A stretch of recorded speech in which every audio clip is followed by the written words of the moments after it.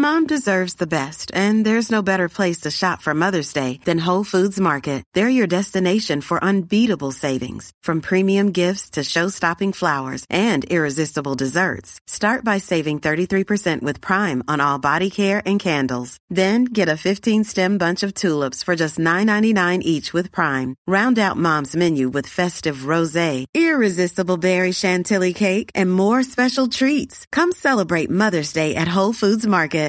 This is Paige, the co-host of Giggly Squad, and I want to tell you about a company that I've been loving, Olive & June. Olive & June gives you everything that you need for a salon-quality manicure in one box. And if you break it down, it really comes out to $2 a manicure, which is absolutely insane. It's also so easy to get salon-worthy nails at home with Olive & June. The difference between how your nails used to look when you did them yourself and now with the Mani system is a complete game changer. The best thing about Olive & June, too, is it's a quick dry. Dries in about 1 minute, lasts for 5 days, and full coverage in up to 1 to 2 coats. Visit oliveandjune.com/perfectmani20 for 20% off your first system. That's oliveandjune.com/perfectmani20 for 20% off your first system. Ready to pop the question? The jewelers at BlueNile.com have got sparkle down to a science with beautiful lab-grown diamonds worthy of your most brilliant moments. Their lab-grown diamonds are independently graded and guaranteed identical to natural diamonds, and they're ready to ship to your door. Go to BlueNile.com and use promo code LISTEN to get $50 off your purchase of $500 or more. That's code LISTEN at BlueNile.com for $50 off. BlueNile.com, code LISTEN. Hey everybody, what's going on? I am on T with Tay, and my name, Jim Ike. So today's episode is about to be the baddest episode of all times because I have the baddest, one of the baddest boys or men to ever come out of Nollywood. Trust me, I don't think anybody else can never feel those shoes again. Or maybe somebody's coming, but I don't know. But guys, please put your hands together for Jim Ike. Thank you. This is a very legendary episode. Thank you for having me, T. You guys agree? Yeah, thank you for coming on my couch. Thank you for coming on my show. When I heard that you were coming this morning, I went to your Instagram and I'm like, I'm going to talk to this man. Let me just see what's been up to lately. And I went there, I just realized that you're not following anybody. That's a very Beyonce move. Like, what's up? Well, from day one, I got on social media that I didn't want to follow anybody. I pretty much wanted to establish the fact that this is a marketplace. Okay, it's a pseudo reality in there. It's not what people want to take as the everyday life. And you should see every one of my posts is tailored. I don't post my family. I don't post my personal endeavors. There's certain things I think should be left for one to to experience alone. There are 3 tiers of life that I live. Yeah. I live the private life. No, let me start. I live the public life. I live the private life. I live the secret life. Right. Social media is the public life. Okay. If I want to make a statement in style, if I want to make a statement on my ideology and principles, if I want to market something, if I want to promote whatever, or serve a new understanding or my opinion on something, that is where I should be. Or if I'm having a good time with people that don't also mind being on that platform, I go there. The associates I have, business associates I have that are not concerned with this. They're even though really young people as well, that could not be concerned with this. And I have kids that run the mall in any part of the world and nobody points at them and say, hey, I know that face. Right. They will make their mistakes. They will have their feelings. They'll have their triumphs. And nobody will judge them by the standards of public domain or opinion. And they will live that life, that normal life. So I ostracized that. It was very deliberate. And I felt in that need, there's nobody. I'm going to create my own version of social media interaction. Amazing. Oh, it makes sense now. But I mean, like, you think they're fooling a few people? Maybe like Misha. Yes. I'll tell you, I followed 5 people. So they had a family meeting on my head. I'm an only son. Yeah. I have 6 sisters. Wow. 7 actually, 1 passed. So they all said, I said, listen, I mean, you have to do this. I said, first of all, I've protected you people all my life. We don't share the same last name. Okay? No, we don't. What's your real name? My real name is James Ikechukwu Isomoa. Wow. Okelue. Wow. That's my great grandfather's name. Now everybody goes with that last one. Yeah. Okay? And from day one, I figured that part out, even before I understood what the industry was. I said, if I'm going on this journey, if I'm going to embark on this journey, I'm going to go alone. I'm going to go through the trials, the ups and downs that comes with this journey. And if it works, okay, I'll be the focus of it. If it doesn't, I would have exempted these people from whatever comes with it. So you already had a plan to protect your family? I had that strategy from day one. And now there's an extension of it to my next generation, which are my sons. So, I mean, I remember, does this strategy work? It works. Because I remember just recently at the mall in Paris, they were playing, just hanging around and having fun. And a bunch of Ivorians came to take a picture. It was a basketball team and there was total chaos.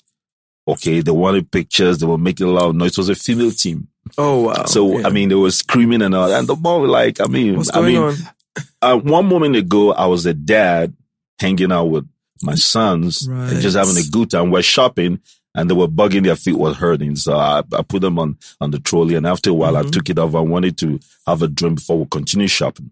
So the next thing, it tore apart. Now, my firstborn understands it. You know, he's already smiling. He's trying to get me out of the situation. The other dude doesn't want to share and was highly offended by what was going on. Oh, wow. But at the end of the day, you know, they went off to play, went off to hang out, and nobody understood what just played out. That leaned credence, that leaned conviction to my principal at the end of the day, because they had it good. Nobody was interested in taking pictures with them. Nobody knew they were with me. So when the chaos was done, you know, I picked them up. I continued doing what a dad does with his son. So this is your sacrifice for your family and friends to have normal lives? I will not call it sacrifice, T, you know, in a sense. It's a strategy, I think, that was born out of just a natural instinct, primordial instinct to protect and preserve from day one. Because I really didn't figure out as at that time why I took that decision. It was born out, everybody was just going with their names then. And I thought it was speaking something into existence as well. I told myself I'm going to be one of the most recognizable faces in this continent soon. Seriously. I said, how about if I'm so famous, I can walk around public places? What will happen to the relationship with my sisters? They were the ones I was thinking about then. And then my mom. When my mom was alive, my mom wasn't more like a mother. My mom was like my best friend. We travel together, we hang out together, we shop together. Yeah, we're business partners too. Wow. So I was thinking, I mean, this freedom, this openness. You know, I was at the mall earlier. I was born in Gabon, by the way. And I was in Libreville once with my mom at the market when this singer, he was a singer then, I can't even remember his name, and there was total chaos in the market, and I took something away from that experience, and I said, okay, someday if I'm more famous than this guy, so that it will probably compromise the relationship I have with my loved ones. So I took that decision then and said, you know what? I mean, what can I take away from my name? James Jim Ikechukwu Ike. Jim Ike was born. Sorry, this is very interesting. But how old were you when you planned all these things? I started when I was about 19 and a half. I was done my first degree at about 19 or so. And then you were done with your first degree at 19? Yeah, I skipped 2 classes, by the way. Okay, I'm not a genius. I was just... Because you sound like a genius. I was quite smart in school. Yeah, okay. I was. And I think that was probably again, but I didn't like traditional learning. I didn't like traditional classrooms. I still don't. My learning process has always been unorthodox.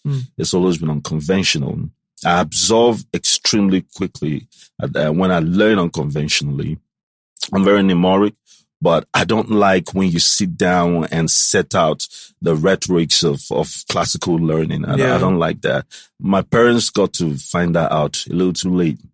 So then the struggle was definitely I'm of Eastern extract. I'm Igbo. Yeah. And, you know, they design your life before you're born. Yeah.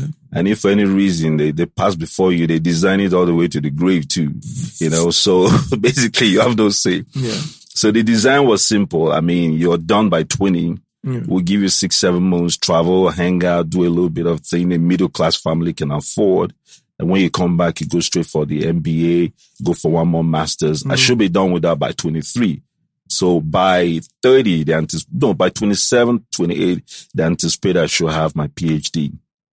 That was the plan. And I had a resource for it. And I was brilliant enough to get that done. But the change of plan came when I met somebody along the line, and then something creative was born in me, and a desire to be an actor. And then I went back home to discuss it. My dad said, listen, I remember if I say it in Igbo verbatim, it's funnier. Say, touch my forehead and say, what does that mean? It means this fever that's been bugging you for the last week is back. You know, because he couldn't fathom why a straight A student will wake up one day and want to go act. Have you seen these people's lives? Okay, sorry, sir. So you acting was never in the works for you, No, for your parents, your family, because that's not really the line that you'd have told. It wasn't in the picture. So you finished school first. You finished uni. Yes. And said that you wanted got to my act. postgraduate as well. And then the understanding was, my dad's boss, my dad's main issue then was to afford the next tier of education for me abroad. But his boss was, my dad was very close to his boss. They were ready to pitch in and send me either to Europe or America. I don't know where they were planning. You're not in the know. It's not your business. They just wake up one day and tell you, you have 1 month to go to so place. You put your act together. Wow. That's what they did with my cousin. So, I've never rebelled at home. I've always been a model. Sorry? I've never rebelled at home. I'm telling you, that's why this was a total disorder. This was something that it's not a normal thing for them, because I've never really rebelled. I've always followed the status quo. I've always followed, where they point. Okay. So they build their dreams and aspirations around you. You know how it is with our parents. Yeah. So they also, I'm telling you, the issue of conviction, our parents, we could learn from our parents. It's a certain systematic condition, a certain brainwashing, if you will. But it works for your best interest if you follow the roadmap, if you follow the script. When you derail, that's when there's an issue. Because usually they think they have the best order worked out for you. I think it's just because of the fears of actual parents, because they know that life is not as easy. So they would rather you to a line that they think that's going to be perfect for you. But by the time that you started to go into Nollywood, you were this all A student who was doing well already, who could have gone on to do masters and whatnot. How did the bad boy narrative? Because you just said that you never rebelled when you were But here's the younger. Here's the understanding. When I made up my mind I was going to do this, women with their beautiful instincts. I grew up with women. I'm pro women anytime. Me too. So they sat and had a meeting and said, listen, the kid is done.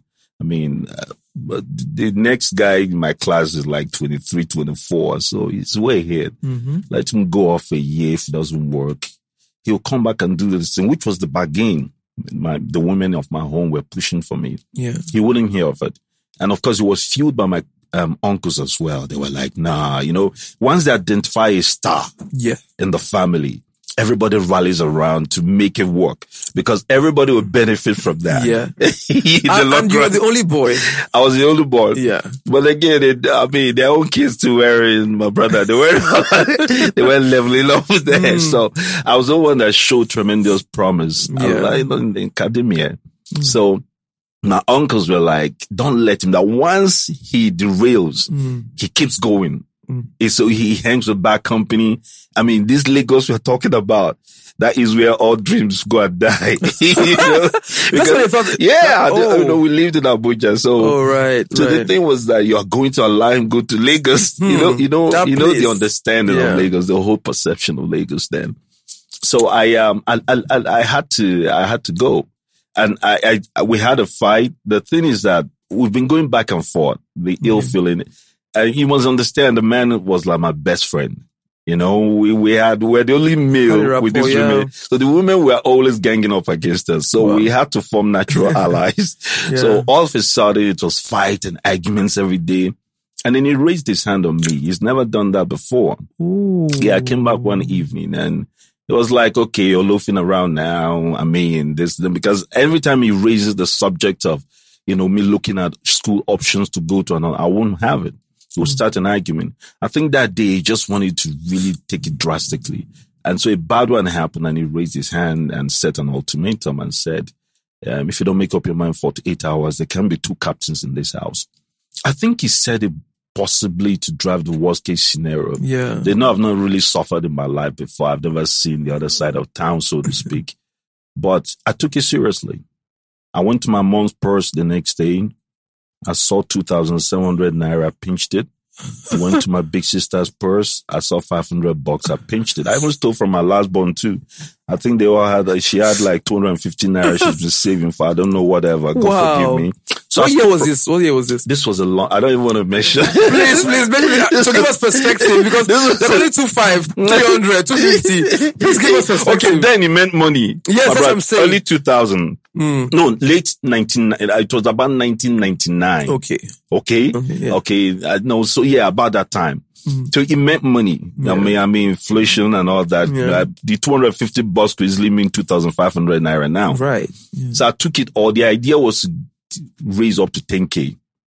Well, yes, but they didn't have up to 10K. The only place that I had was my dad's room, and I didn't want to take that. So you didn't have any money? I didn't have money. But you're a graduate at the time. Yeah? You're a graduate at the time. What? Excuse me. What was it? What's he talking about? So maybe I had some money. Right. But I mean, it wasn't up to 5K. Okay. The entire thing I raised from my house wasn't up to 5K either. The target was 10, bro. Okay.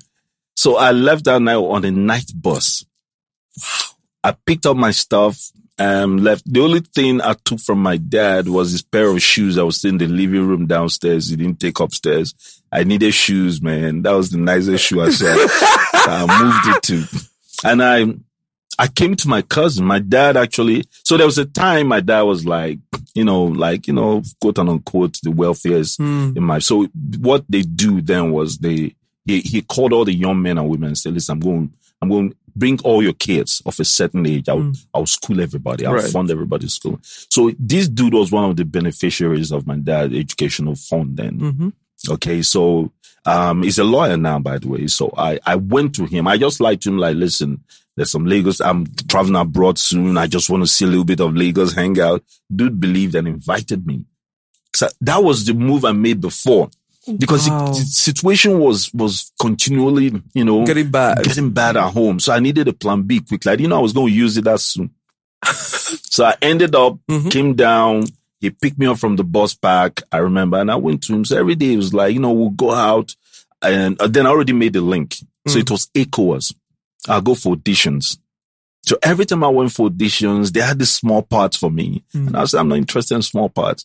And these dudes would be like, you're broke. Really? You've been wearing this jean and t-shirt for ages. We know you wash it. That you're clean, but you're broke. We see you walking down all the time to catch buses so that you can exhaust 2 bus packs before you get. That was what I used to do. So I walked 2 bus packs so that my money would be enough to fund me to Akonwanjo where we were. That's a better area. Dude, I was out of town too. Ooh. So.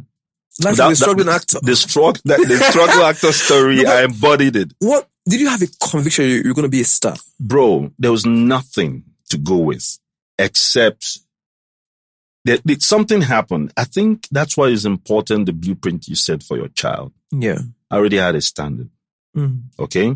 The people that raised me, namely my, I wouldn't put it on my parents. I'm telling you, is the alternative, personalities that raise you that actually impact more. Yeah. Your parents build. The people you meet on your journey are the ones that impact your life. I promise you. They set the standards. They build structure. They set the blueprint. So my blueprint has always been simple. I'm not second in anything in my life. They designed that thought process, imbued it in me. So every time I came, I knew and I'd seen, and again, I was also I was also someone that researches a lot. I've seen the others, especially my friends. I had a couple of friends. I don't want to name their names now. That I found out that every time, and don't forget, I was third generation Nollywood. Yes. Oh, wow. I am. So the first when Ramsey, Mickey K, and the rest, Kate Henshaw. Second, came just at a time with Genevieve and the others worked. That's when I kind of, came in. Okay. No, second generation. Sorry. Okay. No, third. I'm sorry. It's third. Seriously, because Kenneth Okonkwo and the others, and what's the name of the one that's KOK and Co came first. Really? Then Ramsey and the rest came second. Okay, with the Mickey K and Co. I came third. Oh, so they got in before you? Long before me. Really? But they were 4 or 5 years in the game before I came in. So we're looking up to these guys. I remember when they came to my school, I was in Unijust. When they came to Unijust, everybody of note lost their girlfriends. Everybody. Bro, no exception. Luckily, I was going between relationships. I would have lost mine too. Because, and that got me thinking that I saw these guys, please, no pun intended. They didn't look like much then. And the dudes that lost their girlfriends were the cream de la cream of our school. These were mixed race boys, cream boys, clean boys. We knew at that time we were already shopping abroad. But these chicks dumped all of us for these dudes. Even my ex, man, thank God I dumped her before she made that move. Went over there, and the person she was hanging around with, I'm like, sorry. I met her at there's a place called Bus Park in school. I met her and like, you left me for that. What isn't that you left me for? It's a star. But I'm glad I dumped you though, because she was like, no, it's not that. But that's the whole point. The whole point, I was like, what is the magic here? What do these people have that's extraordinary that will make everybody we looked up to in school live for them? And as soon as they were gone, they dumped all the girls, and the girls came back begging to these guys. Oh, really? The girls actually just moved to them? Dude, everybody moved from UJ. They staged the party. We didn't understand what the party was. So they staged the party. These guys went with their girlfriends for the party. They said couple party. Only to get there, they bounced the guys. I don't want to name names of guys. These guys were and the girls didn't go with their boyfriends. But excuse me, where are you going to? When Ramsey and Co invited you to a party and your small boyfriend brought you there. Bye. Everybody that drove their girlfriend there drove back home alone. And their girl stayed the night. And they came back to beg in the morning. But bro, they stayed 2 days. There was complete chaos in the relationships. Anyway, moving forward, I already knew these guys that started small. They kept offering them these small roles. So every time I'll come, they'll tell me, listen, and I was acing these auditions. I was killing it. And every time they'll call me and say, listen, we have our big names. You're nobody. These guys built it. Let's give you small roles. I'll support these big names and you grow from there. I refused. I would trek back.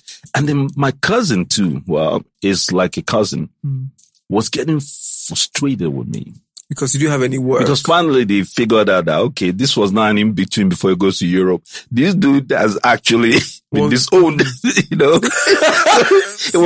I turned from asset to liability over that. Wow. As an asset, they could call home anytime and say he's with us. I'm like, that would send them some money and say, okay, keep him there. But when they call, they say, listen, this dude left. He even stole our money before he left. All the time that you were in Lagos, and bring him back. Yeah. Your dad didn't reach out to say, you know what?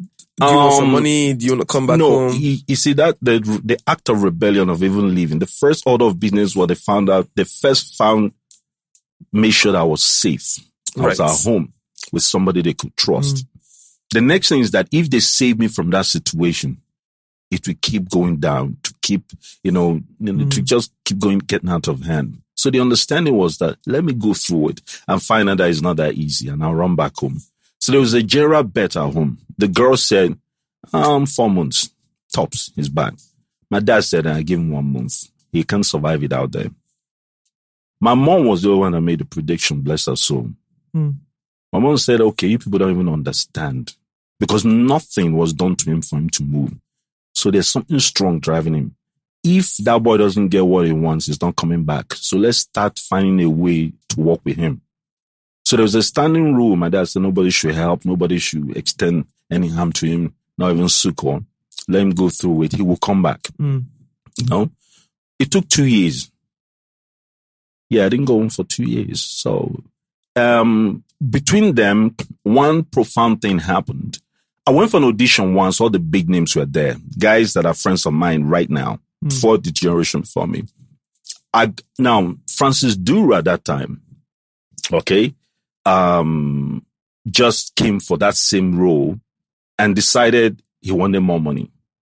So they all of a sudden they say, you know what, we have the biggest names here. Kate Henshaw's here. There's this lady that lives in New York now. She used to be, Regina Asker was there. There was a big producer then. His past, I won't mention his name as well. He said, where's that boy that's always turning down small roles? You see how it works? How you speak it into it. You say, bring him. I think it's time. Let's put him with the big names. So I aced it. And all the girls were like, Regina, everyone was like, I'll give it to him. He's on point. He looks the part. So they gave it to me. Now the big boys went back and had a meeting and decided this is one person we don't want in our fold. So what is the problem? The 50K more that he asked for will contribute 10K each. Bring him back. I just got the script. They pay me $7,500. I will never forget it for the rest of my life. 7,500? Yes, for a role that was meant to be paid for about, I think, between 150 to 200K. I didn't find out the real figure. As I was leaving, dude called me back and said, but I say, you don't go get this role. So I gave it to him. I know he took the script from me and said for the 6.5, he's still willing to give me a small role. So I should keep the money, but I should come play small role. I refused. Wait. Are you saying that they were offering you roles and they were offering you roles? You never took any of them? Yes. But did you have any experience acting before? Mm-mm. So you rejected all the roles? Psychology. Didn't it cause problems for you in the industry? Didn't people talk about you? Yeah, I was hated for no reason.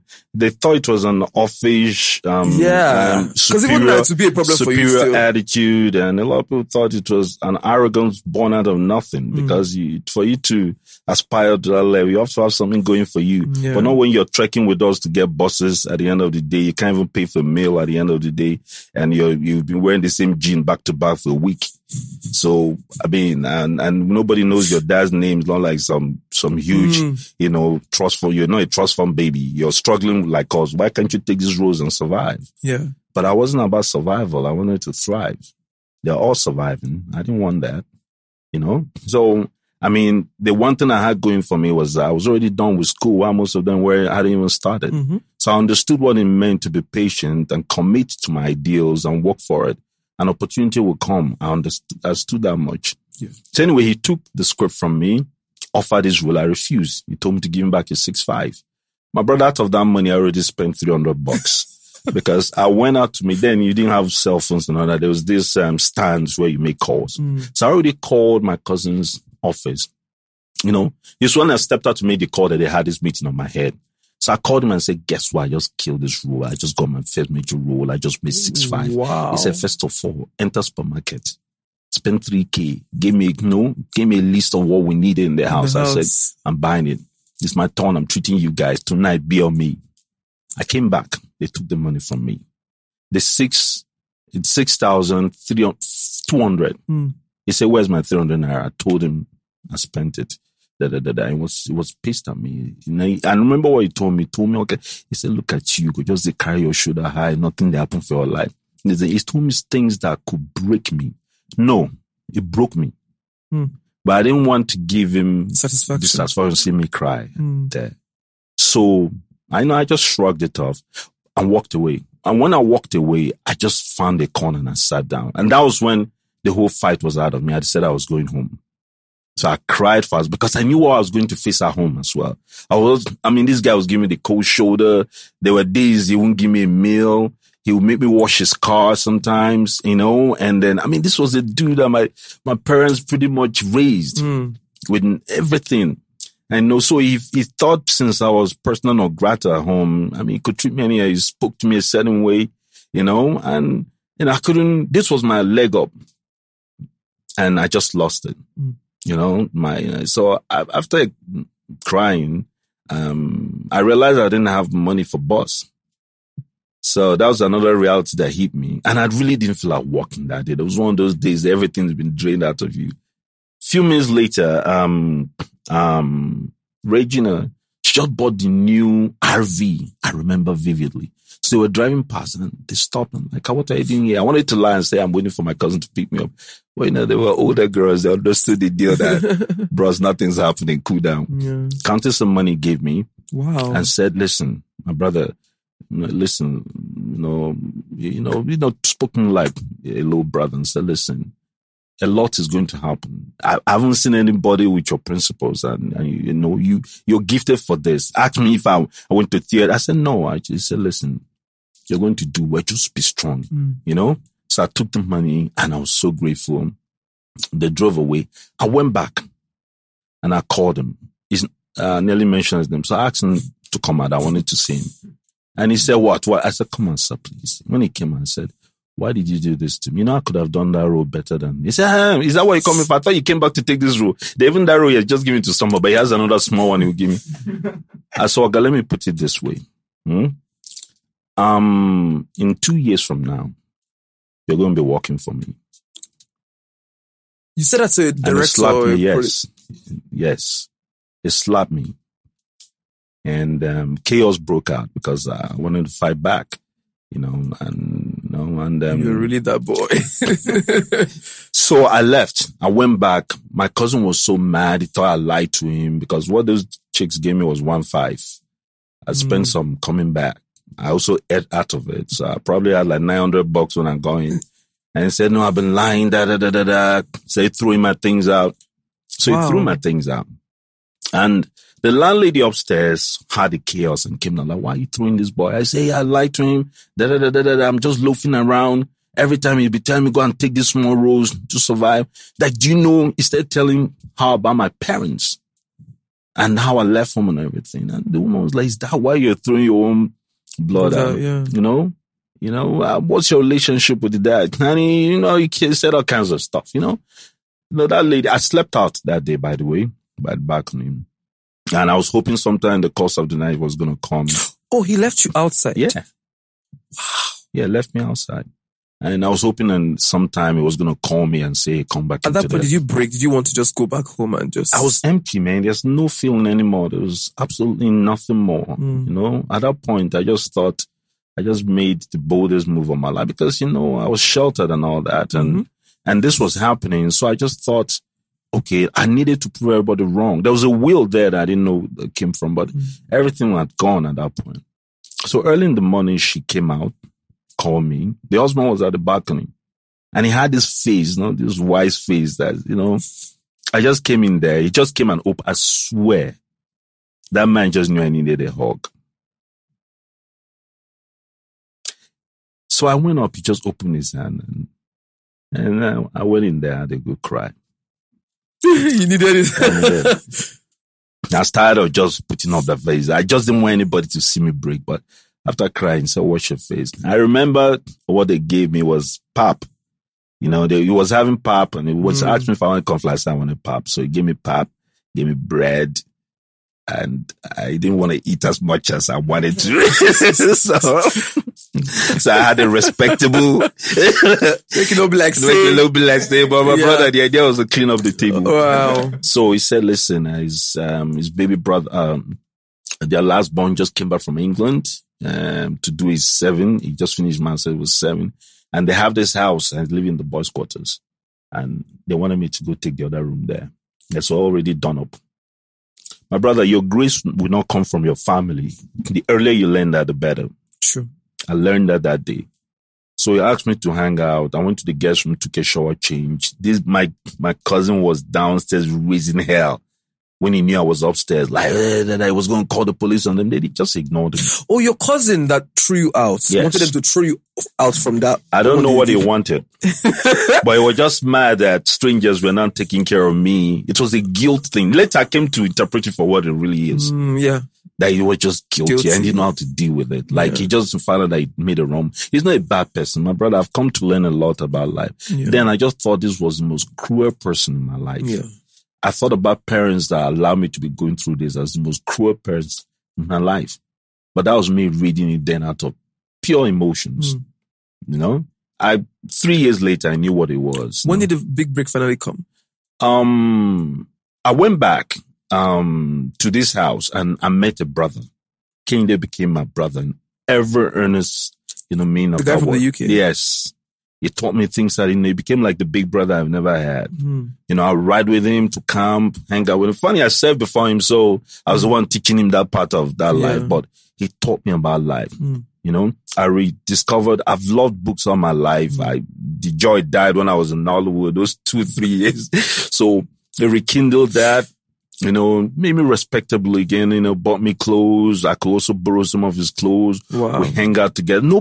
He's a dark guy, a little well built. So nobody knew we're not related.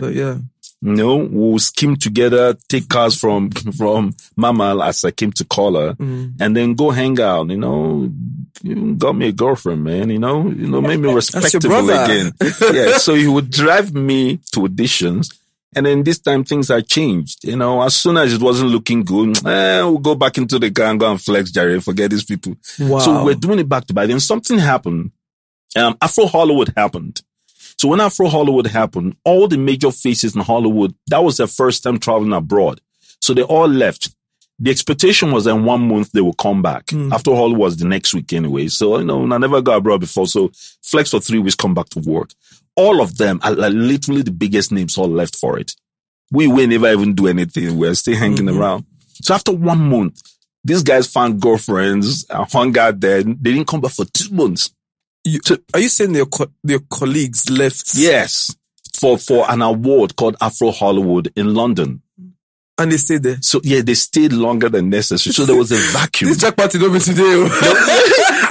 There was a vacuum. So that vacuum, right? Basically, a lot of them didn't come back. Some came back, but not the big ones. There was a vacuum that time. And in that vacuum, marketers had to do business. So all the big female names were there. Women have always taken care of their business properly. Right. So they came back, So they were like, okay, what do we do now? Hey, where's that boy that's always saying he doesn't want to do small role? Wow. Can't bring him. So they brought me and Barbara Udor, the prisoner. Boom, I hit that.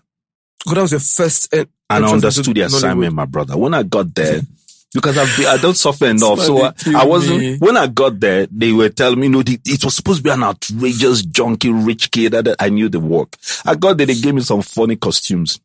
They paid me $15,000 for that role. I took $10,000 from that money and bought my own personal costumes. That's when it started. That's when I started paving way to wardrobe. I decided what you guys, so they come in the minute, they come. I hear say they give problem. No, come, they ask for money for waiting to buy clothes. You go where waiting, they give you this boy and just do this and then come out here. I decided, okay, I didn't want to rock the boat. So I used my money. So I was using my stuff so much. The wardrobe fell in love with me. Yeah. I went to him and said, man, see what he's doing now. Then took him behind my back and said, see all this thing, no be me bring him now, this boy bring him home.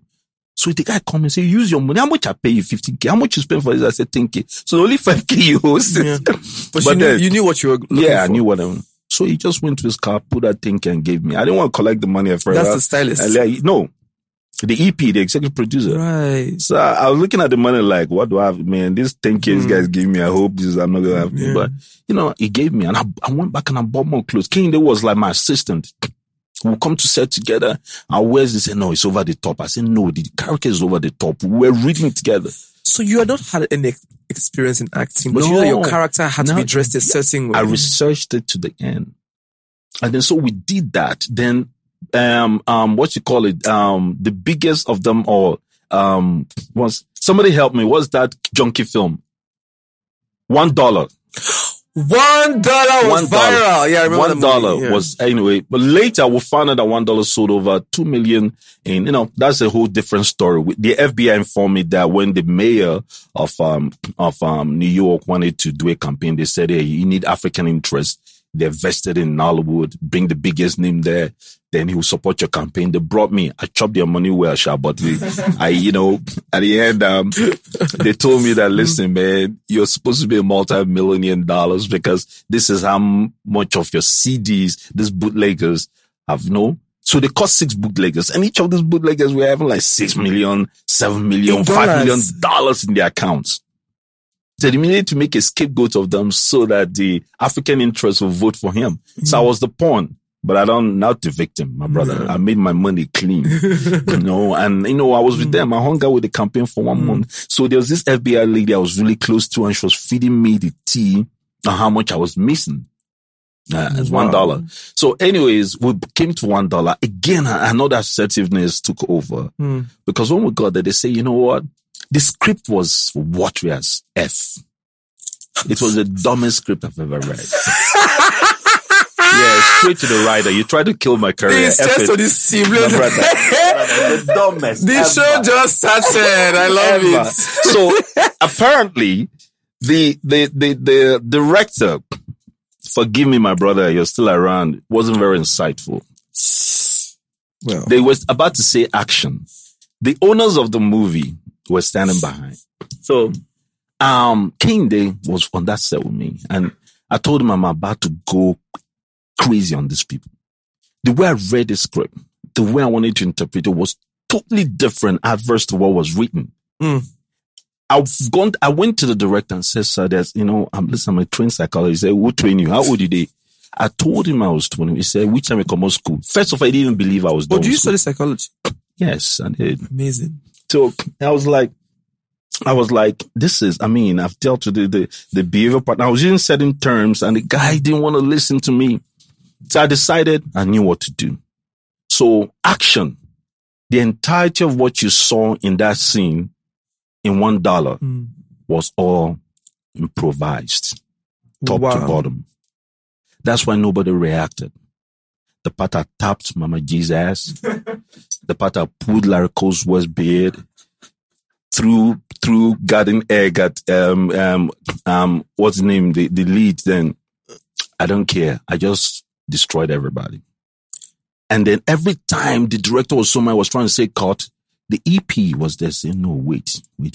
What is going on? Just wait. They ran the course of the scene. The EP, two of them stood there. They were the biggest name there. Whoever is the biggest name, then go and recite. They were the ones. I will. So the director jumped in, grabbed me by the scuff, man. Was yelling at me. Mama G was like, this small boy, you slap my nyash. Like, so you pull my beard. Everybody hated me on that set. And the guy said he promises me I will never get a job as long as he lives on this set. Wow. So this was what I told him I was coming here to do. I should get out. They should bring me somebody else. And the director was like, the EP said, come. And the guy came. He told him, ask this boy if he can repeat everything again. Because what they took was long. No, only one camera now. So now they needed multiple angles. Yeah. They needed close up. They needed medium shots and all that. I said, I can repeat. I was very calm. My own was that nobody should touch me in this chaos. Oh, so like when they said cut, everybody came at you. Everybody. They wanted to physically maul me. And you were not bothered? I just stepped back and waited for the first person that will come. So I'll make an example of that person. My brother, no. Sometimes you can't make any drastic change without, I anticipated the reaction. Why wouldn't I anticipate it? I knew the monologue acting that was going to take place that time. I just brought something to the table none of y'all can handle, man. So I stood and waited. So the first person I really wanted to make an example was that director. You wanted to beat him? Because he's the one that's been on my case that nearly killed my vibe for this. So the guy said, can you do the media? I said, every one of them. Now they had to school them into what I just performed for the cuts to this. There was just too much. They couldn't follow up.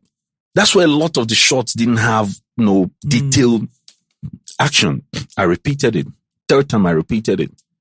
And that was nobody. So I turned around to apologize. Listen, I'm just starting out. You guys, I think this is the way it should be done. Nobody wanted to talk to me. Nobody.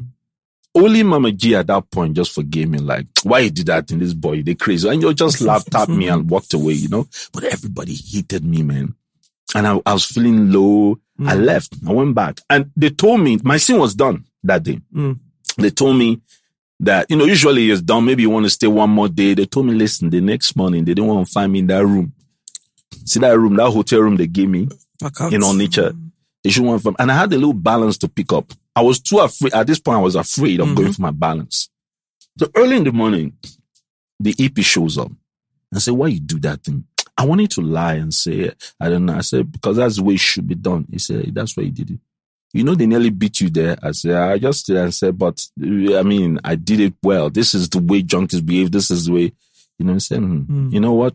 Do I have any number you can contact me? So I gave him Kende's number. Kende had that 090 cell phone that just came out then. Yeah.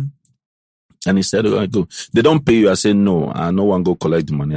They figured that may beat me there. He said, how much would they owe you? I said, 5K. He took 10K. I don't know what was the issue with 10K then. He took 10K and gave me. And I left. A week later, he called me, They came, they said, I think this is the big one. I mean, this guy's calling. So I went over there and he handed me 2 scripts, you know, and paid me, you know, 50K each for them cash and said, I want you to do these 2 films as lead. So I took that away. Yeah. Now that film, this happened before Prisoner. So when Prisoner came and the big names left, they came for me. And I think I got like 8 jobs back to back. I did then, like 8 back to back.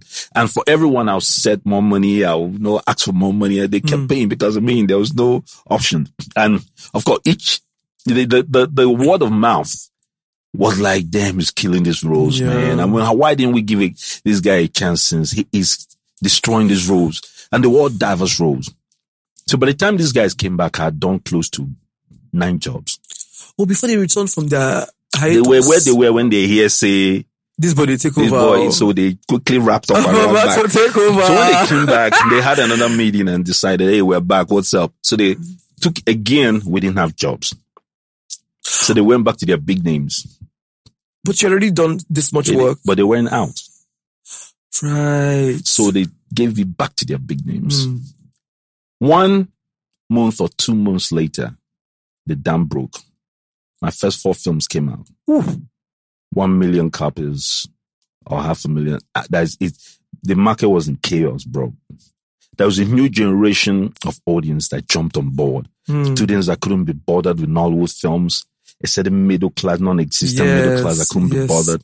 The grassroots that couldn't even afford it. They've been trying to bring them on board all this time. All of a sudden picked an interest. You know, because there was a different flavor. There was something that was happening. It was a revolution. You know, the fake American accent, the aggression, the whole madness that was going on. Wait. I was going to run into that accent. No, what it was, bro. No, it's the honesty for me. Wait, straight up. But I was going to ask, right? Do you think that for the longest time, they pushed the bad boy narrative of you, right? Do you think it was because of $1 or the multiple roles that you had been getting? It just continued. Now, to wrap that up, great question. You were following. When that happened, they went back and said, well, this is the new lead.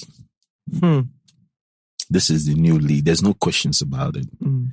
These other guys are still strong, but there's a following kid on the block. Yeah. So when they came back to me, I set a different bar for fees. Okay. I started asking for $500,000 and all At that time? Yes. And they didn't give me a job. Even though they know I cannot talk. So they, the first few cost me out. And then a week later, again, this same producer, you know, that producer that, I don't in memory. So he got a deal, a 5-movie deal. Some guy from Europe came to him and said, there's this guy that's killing it. It's the only short thing that you make money in these movies from. I want him and him alone. If you can bring him alone, I give you money to produce 5 films. Only him. Then we can decide who else will come. So he came to me with the bullshit of, okay, that time we fight. So I was excited it was bringing me work. But later they introduced me to the guy that's an executive producer because I had to introduce me to assure that he got me. So when he got me, I was speaking to the guy. Then the guy made a mistake. Or rather, just blotted it out. He said, my brother, you try because I know that. So a lot of people have been coming with smaller fee and I refuse. He said, because I tell him, say, if you don't bring you, this deal no go happen. Boom, he hit me. This was your moment. Yes. So he left. The next day I called that guy. And I told him I want $750 per film. The audacity? Yes. If you're done. Because I was his deal breaker. So I told him, if you're not giving the money, He nearly physically assaulted me. If Nami be director, go assault you. He got up, came for me there, but he wasn't too sure. Oh, he came to you? Yeah, he came to the hotel where I was shooting some other To fight you or what? No, I called him. He came. Okay, right. And he said, but you don't grease. I said, no, this is the fear I want. He said, what made you change your mind? I said, nothing, doesn't matter. But he said, because we fight, God go punish you. No, go say, I said, if you think, get your fat self out of my room. Stop. Man. So he said all kinds of stuff and he went. So he went back to the guy and said, I'm giving him problems. He said, the person why you're shaking hand, that's happy to work, can't give him what you want. He said, yes, but he's asking for more money. It's not my business. Find somewhere in the budget I gave you and give him what he wants. But if that boy doesn't come, we'll give him back my money. They had already paid the money to his account. So he came back and, was saying all kinds of stuff, about his wife being ill. I told him, I don't care about all those things. Just pay me my money and we're good to go. Not half, not 1/4, not the complete. They must have hated you. So the next day he came with a Ghana must go with my money and work started. I made certain I gave him hell for every movie that he brought to me, at the end of the day. Because of that thing he said? Yeah, because of what he did to me. I found out at the end that, this guy still held a certain power over me. I still, and I wanted to break that. Yeah. So, people think I produced the movie sometime, but then I produced the film. So I got together with my ex-girlfriend, then we quartered funds together and we decided to produce a film. And just to play to the narrative of my promise, I called him to produce that film. And I offered him higher than what he usually takes. Yeah. So he produced that film for us. We sold that film outrightly, just made our money straight. And she left for Europe after that. We broke up after that. But somewhere when we're almost done with that film, then we're becoming close and was beginning to understand how I move and all that. He called me and said, he calls me Bomboy. He said, Bomboy, you remember when you said I'll be working for you one day?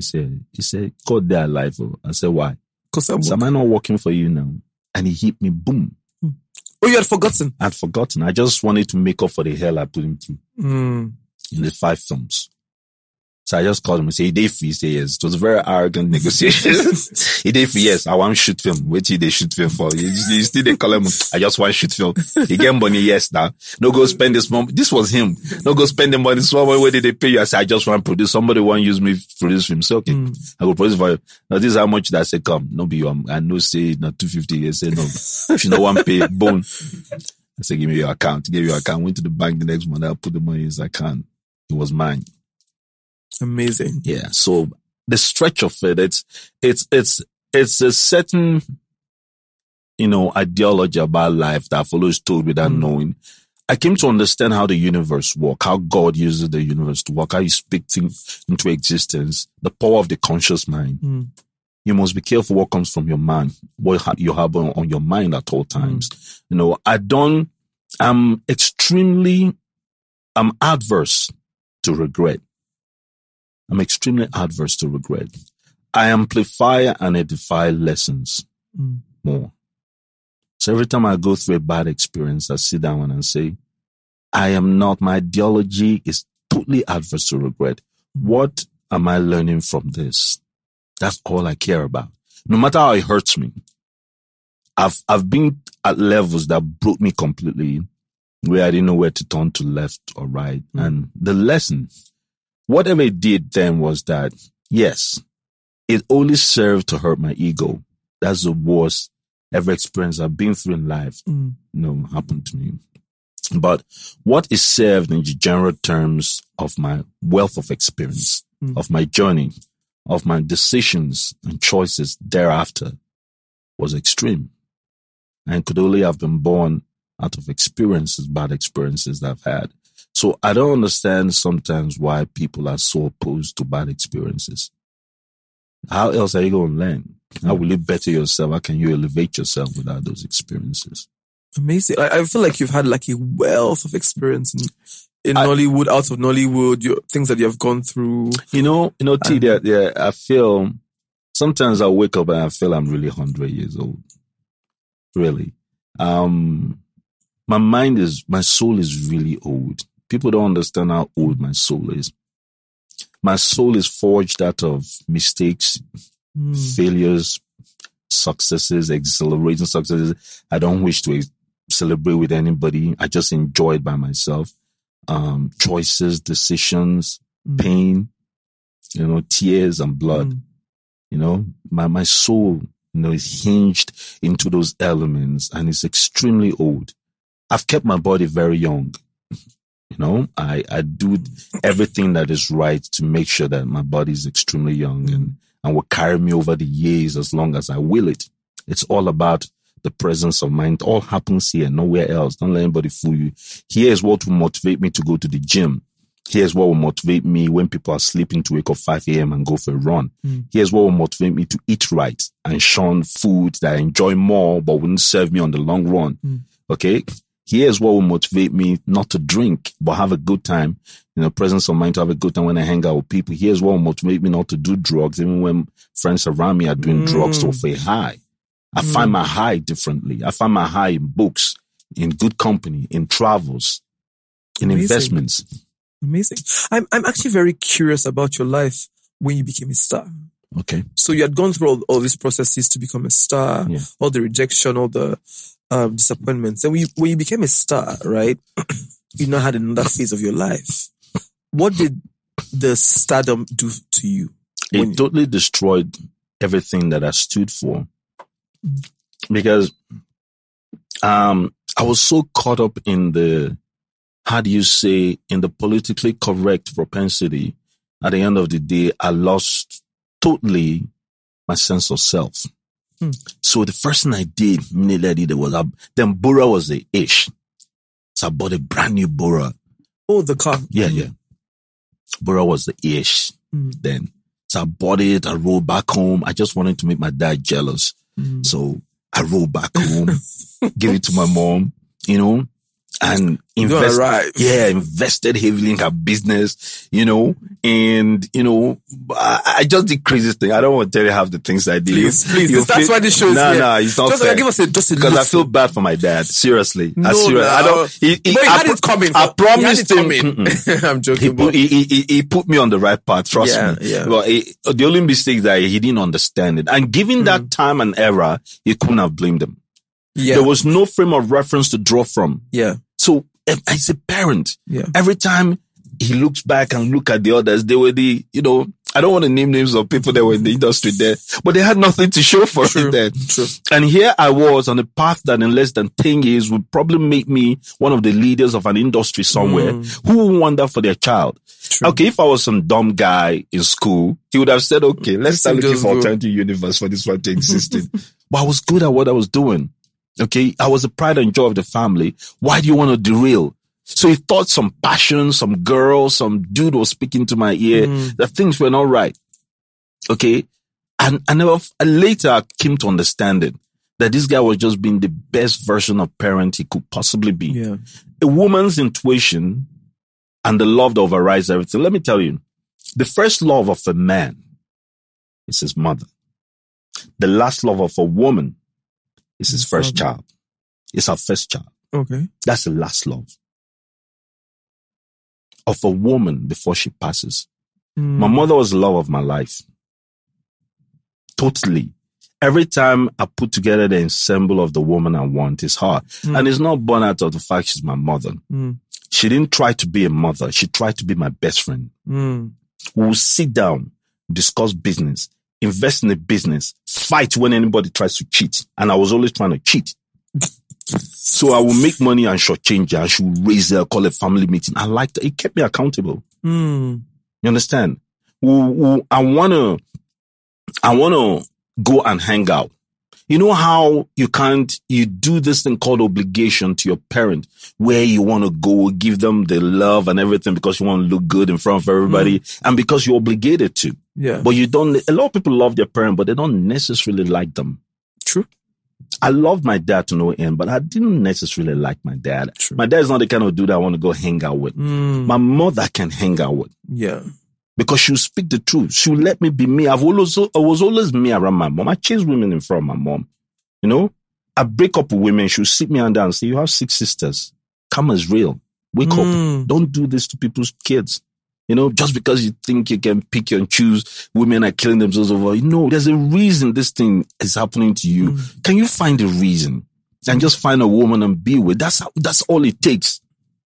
These thousands of girls are not it. So she was a voice of reason for you. But a voice of reason, a voice of groundedness, a voice of friendship. That was the person that spoke to me. My mom sees my money in a business, sees it. I will raise hell. There was a time I threatened to take her to court. Yeah, me and my mom would have ended up in court.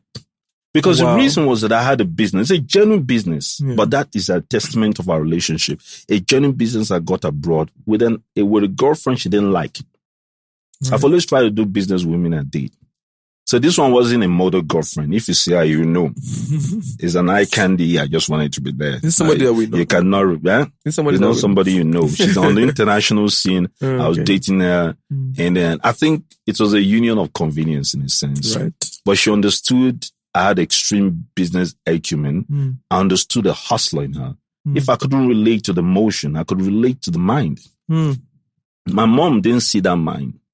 She just saw the wholesomeness of it, like every parent. And I'll tell you something. I never make judgment of anybody based on sentiments. If I like you too much, T, and you ask me for money, I won't give you. You know why? Let me explain. You know why? Because I like you too much. I'm being swayed by the sentiments of liking you, and that's why I'm giving you money.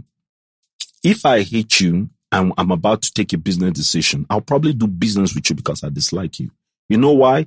I'm going to say no based on the fact that I don't like you. So my understanding is really simple of it. I dissect my feelings well. I introspect it. If I want to do business with you, I first of all ask, will I get my ROI? Will I get my return on investment? Yeah. It's not based on the fact I like this guy. Why not I just dash this guy money I know I can afford, I won't pay me, let him be on his way and our relationship is intact. But I don't want to do business with this guy. At the end of the day, I don't get married and I start being resentful. I stop being cool with you. I don't want to do that.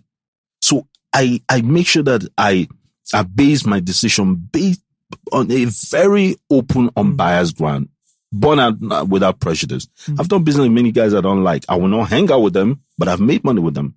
Most of the dudes I make money with, I don't necessarily like them.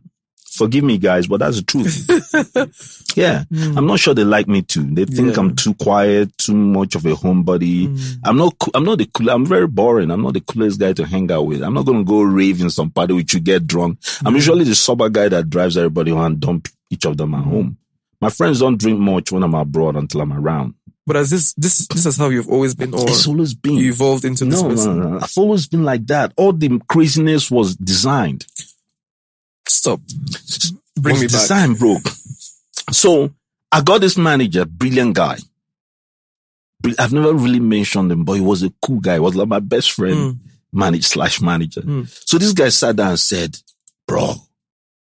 He likes saying bro. So bro, this bad boy thing is selling. He's sold. It's selling. So basically a chick dumped me then. And I was going through the waters. Right. So there's a chick, we met in London and she was all caught up with the Jamaican thing, the persona. Oh man, if I come to Nigeria, we're going to party, we're going to do drugs, we're going to hang out. So she comes to my home, too neat for her. You can't throw seed. If you come to my house, then you can't throw stuff around. It's too neat. You advise yourself. You understand? So she brought in her friends and they want to start smoking all kinds of shit. I said, nah, this is not the place. Y'all want to smoke, go outside. Good. You were that person? Yes. So I want to read books.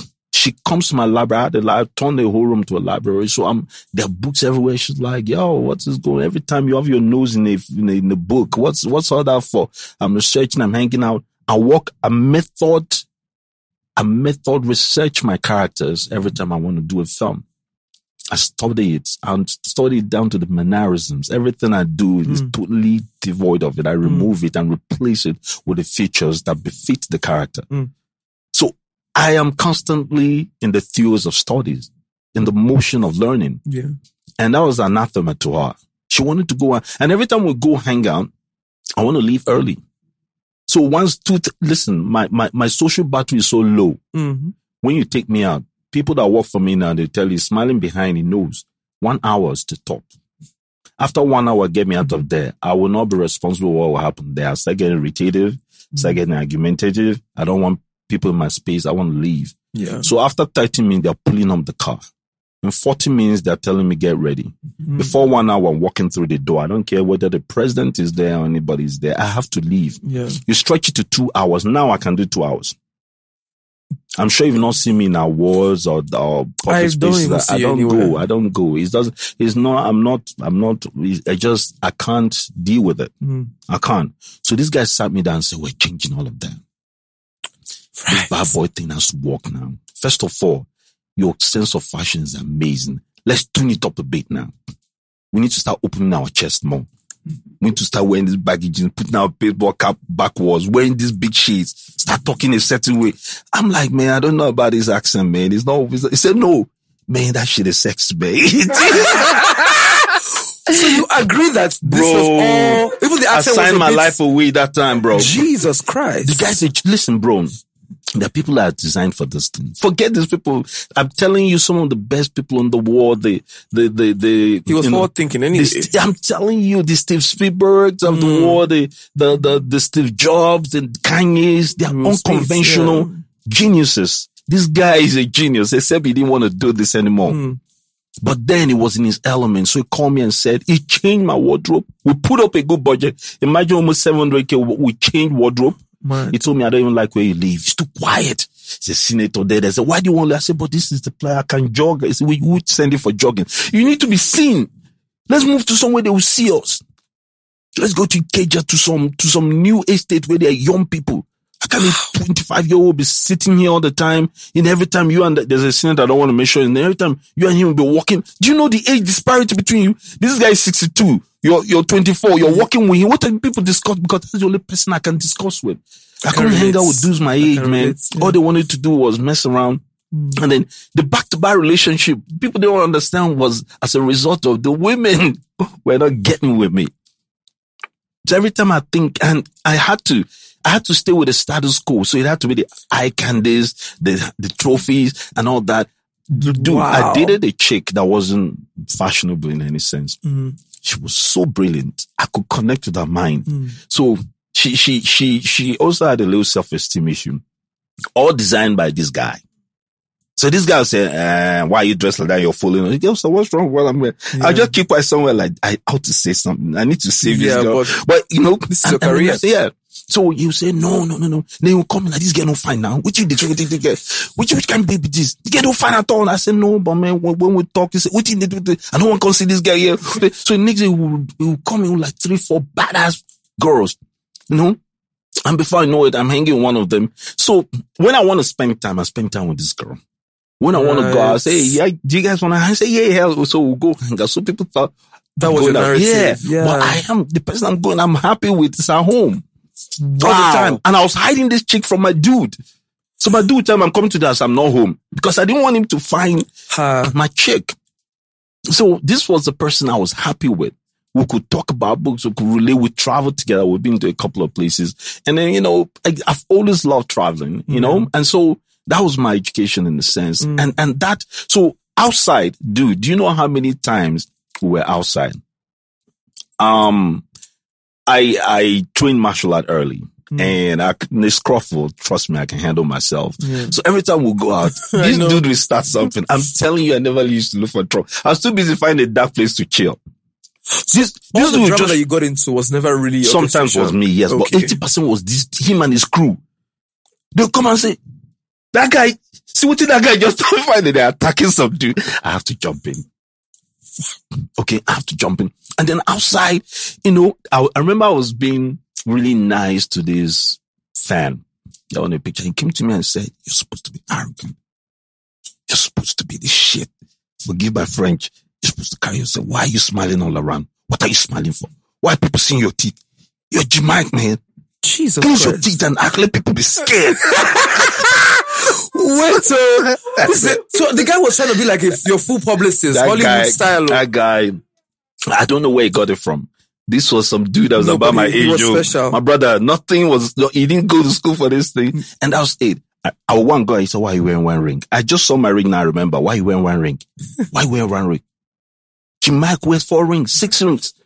Jim Mike wears 4 chains. So he helps you build a different persona. So different person. I knew I've always had, my dad is a damn good dresser, taught me the rudiments. We just needed to take it a few notches up. I've always felt this was overboard. This is not classy. I'm a classy dude, man. Yeah. He said, no, wait, who needs class? We're dealing with all classes now. We're in street. You are the street general. The street has to see you. If you're knotted up, dude, I like nice shirts, nice pants, good shoes, good belt. My dad taught me the belt shoes match. Okay? A gentleman's watch. Nice. He said, what are you doing with all these funny looking female watches? We're changing watches. So when we got to Amsterdam, he started buying me the big watches, the big chain, the big sunglasses. I couldn't recognize myself in the mirror anymore. Like an artist. I was looking at myself in the mirror. Even my mom was like, you look ridiculous. My mom was saying to me, you look ridiculous. There's a picture they sent to my mom. Then she had moved to Manchester. She said, who is this? It's your son. He's saying, call him, So what is that? I said, no, that's the look, mommy. That's the look, I have to go with the look. She said, don't be looking like that, lose yourself. She was always saying it. So we'll continue with this. The whole drama. Did you get lost in all of this? I got totally lost. The train took off. There was no driver. Nobody could stop that train, man. And the funny thing, they could justify with the earnings. Right. It was pouring in. So what's your argument? That you want to stay relevant to yourself and then lose this. So his argument, his superior argument was, am I not bringing the paper as a result of this quote unquote madness? But did you think personally that if you were yourself, you probably not have made as much? Did you ever think? No, I wouldn't have been seen. I was really a boring guy. I wouldn't have been seen. Are you sure? Yes. You think? There would have been an audience. It would have had to, I had to have built them. They have to unravel the layers. Nobody's prepared for that. It's an automated, spontaneous relationship between audience, between demograph and the person that was purportedly in the public domain. So if they're not seeing you at face value and taking that away as a resolution for their opinions and then their understanding of you, you'd have lost track along the way. You understand what I'm saying? If I'd come and they would have read it differently. They would have read it for being aloof, being arrogant, being offish, which they read before. When I started and when I was being myself, nobody would be like, oh, he can have fun if he's comfortable with you. Or he can be a great guy if he aligns with you. Okay. He can be really, open to great conversation, lengthy conversation if he thinks you're cool. Okay. But they will have to unravel those layers. I have to be comfortable with you to be in that space. Who has time for that in the domain that we exist? So it had to be, he's crazy. Oh, we like him because he's crazy. How long did you push this narrative for? As long as he knew Jim Mike. It continued to a point where, we started having argument because then I got established. I had to, there were other things that my parents wanted me to. I was doing a lot of things wrongly. I was burning money to stay with the Joneses, hanging out with the wrong crew all the time. I wasn't doing what they were doing. I was just hanging out with them. That's what people didn't understand. I traveled to all those places they said I did. I hung out with the crazy crowd they said I did. But I didn't do the drugs. I didn't nearly do all the womanizing they thought I did. Wait, let's come back. Speaking of womanizing, right? How did this character affect your relationships? Because you've had great relationships in Nollywood. Some people I would not mention, mostly, even outside of Nollywood and in Nollywood. Mostly. How come you didn't end up with any of these amazing women that you had dated? What was it because of this character or this personality that? I mean, were you so much involved in this personality that you could not connect with these women? It's a very good question. The truth was that I was also caught up with a set, and this happens to the best of us. Everybody that's in that space is on a constant struggle to discover self. Some have the entire run of their career without even discovering, without connecting with their true self. Yeah. Mine, I just understood at some point that there had to be layers of existence here. I didn't know how to how do you say, multitasking. The public domain became the only domain I existed in. And in order to exist there, naturally, I had to play it according to the books. Mm. There's a clique system. You have to belong to a clique system. Yeah. You have to belong to a group. Yeah. You have to seem to be politically correct. You have to be seen, heard. The pressure. At all times. Keep up with impressions. Yeah. With the perceptions. Myself, my true self was dying. I was always struggling. I was always annoyed. I was always frustrated because there was no time to be what I enjoyed, which is stay in my space, hang with a certain people. You have to understand, I didn't care about looks that much. I mean, I'm not going to go out and go hang out with some really ugly girl. Yeah. God forgive me, but I don't see ugliness in people. There's a certain beauty I see in. Once you connect with me on that, I don't care much what outside look like. I really didn't care. I have a wide array of personalities as my sisters. So I got used to different kinds of women and connected with them. If I sit with you on a long flight and we have a conversation, I feel that it's deeply enriching. I don't care where you came from, what your tribal sentiments are, your creed, your personal, political, or religious convictions are connected. That's the only thing that is of chief factor for me. The rest, I always believed I could walk on. Take me as I am. I'm always going to be stylish. I don't care if you're not stylish. Stay the way you are. Yeah. Okay? If you're comfortable with me being really well dressed for a man and you not that dressed and we hang out, if you're comfortable, if it does not in any way undermine your personal perception of self or your self-esteem, I'm comfortable. I'm not the kind of guy that, you have to match my slave. I really hate that. Yeah. Okay. But that's what you did for the most of your career. Then that's what, yeah. So I mean, I don't expect you to come from it. I want you to come from a different walk of life. That's what intrigues me. I'm not interested in seeing a commodity on somebody. You know what I know. You speak of what I speak of. You encounter what I encounter. What are we going to converse about? True. But have you said, do you think that you found yourself now?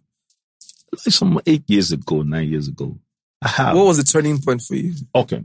He left. We sat down. He wanted to go, like all cars. You held this guy for a long time. Wow. It was a very lucrative business partnership. True. So at some point, like all charismatics, he starts getting bored because as I came into my own more and more and became more established, I was more in control of my narrative. Yeah. It didn't serve his capriciousness. He's the kind of guy that needs to be on the move, constantly upsetting things, status quos, upsetting things, turn things upside down, driving a different narration in different, it's like that.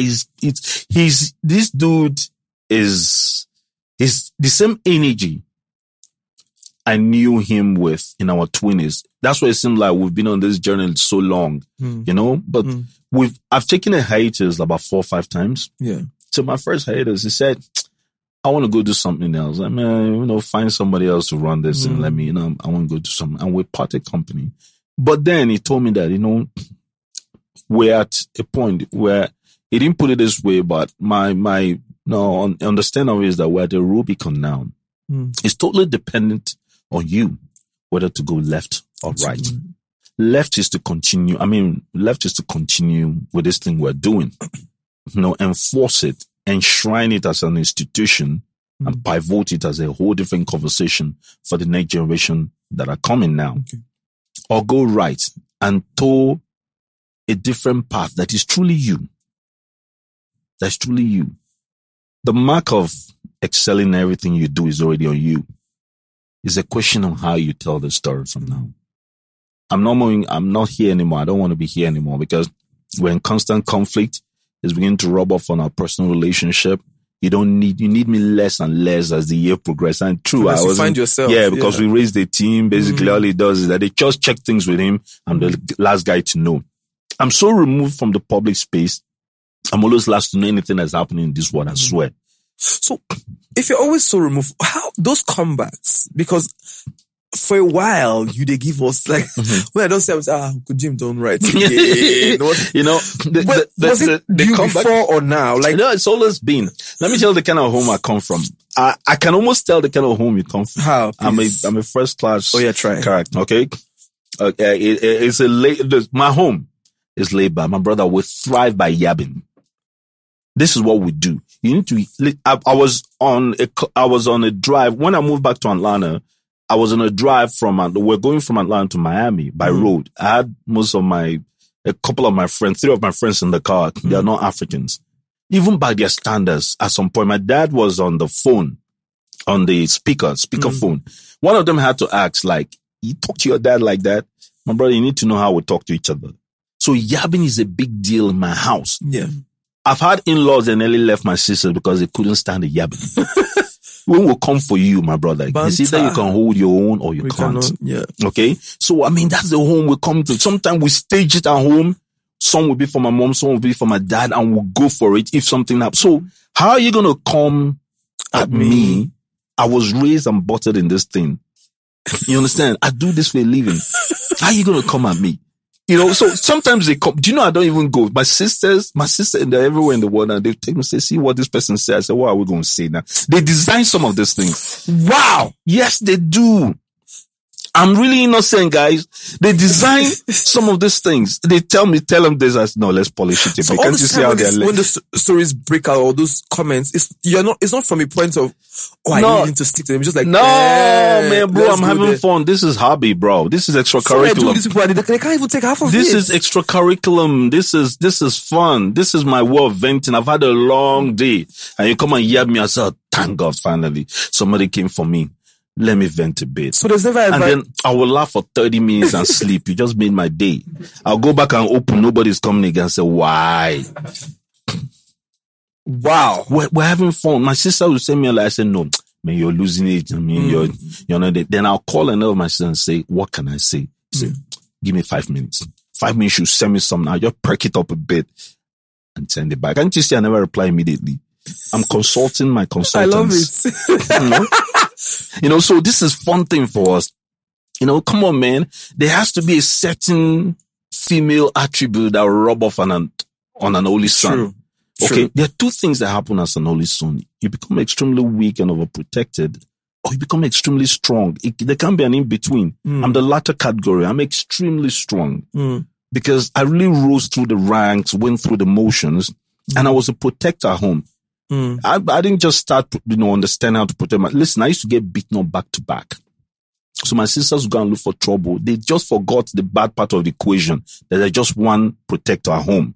So they go and look for maybe somebody will whistle at them at a football field. They start crying. Why are you crying? They'll come to me crying. Me, stupid me, I won't ask questions. I just jump in there. They will gather me, beat the hell out of me. I come home quietly. My mom will come upstairs. They've beaten you again. I say, yes. She uses hot compresses on me. Do you know what I mean? Times. So there's this really bad beating I got from a cousin that was coming, and I don't know what they did. I never asked questions. I just go and fight. So I go there and they gather me. This time they were bigger boys. They really walked on me. So when I crawled back what was left and I came back home, my dad's boss was around. My dad's boss was like, how frequently does this happen? Say, no, you have to train this boy. They will kill him one day, or they would hit him somewhere he's a right. He won't tell you. They will hit him somewhere. And something happened. You have to, so they started me with boxing. Then went to martial. Yeah, I had to. Bro, I didn't do it for fun. I did it for survival. Wow. So after a while, we moved houses then, after a while, 2-3 years, came back, just near the neighborhood, and I came back. I'm telling you, my life has been like a movie. I found that boy, especially the ringleader. Oh yeah, he still has a small scar on his back for his indiscretion till now. Yeah. It's how you're unapologetic about it. No, I'm not. It's really a kid thing. This is. Yeah. Don't ever see my boys get into it. I was at the playground once when my boys like me. He can't get chip off all the old blood. So he was and somebody took their ball. And he came crying at me. I looked at him like, what is your own? Come on, go back. What is your, see the Igbo chat. My friend, go back and go and handle your business. Yeah. And he went back and hell broke loose. All the white boys there knew that there was a Nigerian child on the ground. Everybody, even the people that were innocent, collected it that day. So the parents came and I stood up and said, okay, it's my turn now. So I said, who wants it? Stop. And I got up like, when they were taking my child's ball, I'm pushing him. This is what boys do. What are you protecting boys for? Boys will be boys. You just create a weak child. He's a mixed race kid. He's going to be out there in the world. How many times will I be out there protecting him? He has to understand to stand up for himself. What was the cause of the fight? Did he go and look for trouble? I would discipline him immediately. But he was fighting a cause. Somebody took what belonged to him. And he's not violent prone. He didn't even go and start acting. He came to me, the parent, to help him. And I told him, I'm not helping you. Nobody fought my battle. Go and handle your business. Then if the others come, I'll handle him. But that happened. No, but nothing will happen. He's a trained child. Yeah, he's a yellow belt holder. I've been training him all his life. Oh, since he was a toddler, man, he can handle himself. Bruh. Bring a 10-year-old to him. He will take care of him in no time. So he went there and handled his business. That's why they had to regroup to come for him. And he handled his business. Oh, he beat them up. He handled his business. Mad. You're not going to catch me saying how he's done. The Ike blood is he very just handled his business.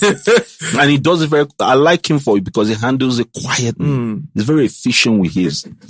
He push you, go back, restage, push another person, go back. Wave somebody out of the all this time. I was watching him with the pride of a sensei. So now the white parent now got up. Some of them got up and decided, it's time to make a big case of where were you? They were watching when the first injustice was done. They were watching when they were pushing him around. When the boys came for them. When they came for him. I was watching them. So they got on like, whose child is this? And I got up and says, my child. So what wasn't I seeing? I couldn't even understand. They were speaking French. Wasn't I seeing what was being done? I said, I was saying it in Igbo. They were speaking French. I was speaking Igbo. Stop. So when you guys were trying to, they didn't understand me, obviously. I didn't understand them. I didn't want to understand them. I wasn't playing to be understood. When they speak English, we'll be on common ground. They're speaking French to me because I was on their land. Yeah, this is so interesting. So we had a small argument. They took their children, came back to him. My child came back with his ball, regrouped his friends and kept playing. You have a very interesting, I wish I could just sit down and just gist with you because I think like you're very interesting. I think you're more interesting than you even know because you've held us down. Like I can't even ask questions because of how much this just is so. I mean, you have done my work for me. But one thing I'm very interested in is your new book. Yeah. Besides acting, you produced a movie recently that went viral because you strategically made it viral. Then there's a book. Well, let's talk about the movie first, right? So Bad Comments is a movie about bullies and trolls. And was that a personal experience that you had? Yeah. Something inspired it. I was in Ghana. I just got this new Camaro. Sorry, everything has to relate with the story. No, of course. That's how my life is. My life is made. We're who we are from our journeys and what happens. Please. All the tea. We and so I had a ship to Ghana because we're shooting. Jim Said So. There's a reality show I had called. I watched a bit of it. Yeah. So we're shooting in Ghana. I was representing. We're representing Virgin Atlantic, and they just moved shop from Nigeria to Ghana. Say, okay, anyway you want to go in the world, you have to. It's about a traveling socialite. Yeah. So we're hanging out with presidents, hanging out with top people all over the world. It was fun. So now it was from Ghana. We're planning. The Sierra Leone president just invited us over. So we had a team meeting. I had a team meeting for it. I had the car sent to Ghana. I arrived in Ghana. That first time Camaro was coming, the convertible. It was nice. Is the cheapest Ferrari out there at that time. So I was just coming out and this kid wanted a picture, right? I said, okay. We took a picture. He said, okay, can I stand next to it? I said, okay. I stood. He took a picture. He said, can I get into the car? Let me take a picture. I said, sure. I just felt, I was laughing all this time. Trust me. I give you a long rope. It was what you do with it that makes the difference. Yeah. So then he said he wanted to get into the car to take a picture. As he was coming, I smelled something. Yes. Weed. Serious, strong weed. Wow. And I decided, some instinct told me, don't let this guy in this car. I don't know what his game was at this point. I said, no, bro, you can. He said, oh, what's the big deal? He named some footballer. He took a picture. They even allowed. And I said, well, I'm not that dude. And you're being rude. I've obliged you to this point. I don't think. He said, why? You think I'm dirty? I said, why are we having this argument? I've obliged done the you. picture, you can leave, yeah. Why do you want to get into my car and take a picture? I'm not comfortable. I'm sorry. If I know you better, hey, maybe. This car's been here 6 weeks. I've not even driven it. People drive it. My friends drive it. He took offense, says something in tree. I didn't understand. I just said right back at your mama, and I left. Going to the event, did my thing. So that night, this guy found an accidented Camaro. His was midnight blue, mine was black. Posted it and said I just had a serious accident somewhere and I was in hospital somewhere fighting for my life. I was on life support. Same guy you took a picture with? Same guy. Just out of being... Did he tweet it? Eh? Did he tweet that story or... Yeah, he tweeted it. Put it out there. Now, that next day, we did a 1 week... I was doing 4 countries back to back for, for the reality show. We're going to Frankfurt, Milan, London, and one other, Zurich. So all that had to be shot. It was 2 days per country. So within that time, I have this thing I do when I'm abroad. I don't like to be rich. So my family couldn't reach me the first 4 days. And there was a time in my final year, I had a bike accident, broke my leg. My leg was hanging in one hospital somewhere. I told them not to tell my parent until the leg started rotting, literally, and I couldn't pay the hospital fee. I made my girlfriend and all. So my girl had to reach him. So my mom knew this is what I do. I could be broken up somewhere and I wouldn't tell anybody. I just go through it alone and come back like nothing happened. So she believed it that I was fighting for my life somewhere. And when they couldn't reach me in 4 days, people kind of started whispering that I was dead. That's how extreme these things can be. And she passed out and was taken to a hospital. Yeah, she had high blood pressure. So they reached me the 4th day. Then we were in Zurich and say, hey, this see what's going on. And I was broken, man. So I reached out. Listen, my mom was in hospital and said I should do a video. I did a video. They said no. I must do a video in my birthday suit. I mean, this is my mom now. She don't see I'm waiting day again now. Oh, you do video naked? Bros, I had to because she believed that probably I staged it. I'm really hurt somewhere. I'm just play acting. She said, let's see the environment. I said, it's a nice luxurious hotel. I'm chilling. I'm balling. So video. I took off my pants, took off and said, back to phone. I'm fine. She said, do that karate thing you do. I kicked up this split, did back. I couldn't do the backflip, but I did the thing. She said, okay, so why is this now? I said, don't worry. You see this one? They've touched me where nobody goes. If you mess with my sister, family. You mess with my dad. No, which one family? They've yapped my dad many times and do that. I leave them. But if you go there, my mom is no-go area. So I came back. This one is not, I put resources together. And funny enough, badly for him too, he said something really bad then with one of the assistant IGs then. Yeah. So this was a known Ghana, yeah. So we reached him and we collaborated together. So long story short, we found him. That's what inspired the Uche thing. Right. I found this one. So when I found him, I made a case of going to him first before the police arrived. So I spent 30 minutes with him before the police arrived. Just to address it. I like your choice of words. I already heard this tea bit, but please give me. Yes. So I addressed it. I love it. And left the scene. Yes. By the time they found what was left of him and took him wherever. And he made a case of saying, I can get away with it because it's probably reached his Statue of Liberty. So they took him to, and he said, this guy came and walked me over with his, and I said, where? I didn't even leave home, man. And I had a very strong alibi. So the IG2 was like, where? Nothing happened. It's just somebody else you messed with. Wow. Dealt with you before we found you. And so spend your 2 weeks in hospital and come and face your jail term. He went to jail? Yes, he did. So his mom... For trolling? No, there's so many other things he did. Defamation. Right. Oh. There's so many cases to it. He went to a proper court procedure. While he was in court, he was in jail. Where they were doing the court procedure, he was in jail. It was likely he was going to get a jail term because I knew he couldn't pay the fine. So, again, they used my only weakness. They used his mom to get to me and she cried. She just came crying. I just looked at her and like, why didn't the others come? Yeah. Anyway, I went and begged for him. bribe, did what I had to do, and we got him out. But we got him to sign papers to say he's never going to be on this medium for the rest of his life. And that's it. So everything, that was the worst experience with Truth. But that is what later was inspiration for Backcoming. Immediately Moses Inwan started telling me the story. It caught on like spot on. This is the movie I want to do. Yeah. For a long time I was away. I'd started a real estate company, logistic company. We were into building and construction. I was doing a lot of things. I pulled out my brothers-in-law, pulled out, different people I felt that were in, how do you say, entities, established entities that were struggling with schedule. And I said, listen, it's private concerns. I want to do an area of investments this year. I'm done with Nollywood. Let me just grow my companies. And this is what I'm originally trained to do. I'm schooled in finance. So let's go. So the next 5 years was business. And I was so happy. God blessed us. Things were going well. But this is my first love.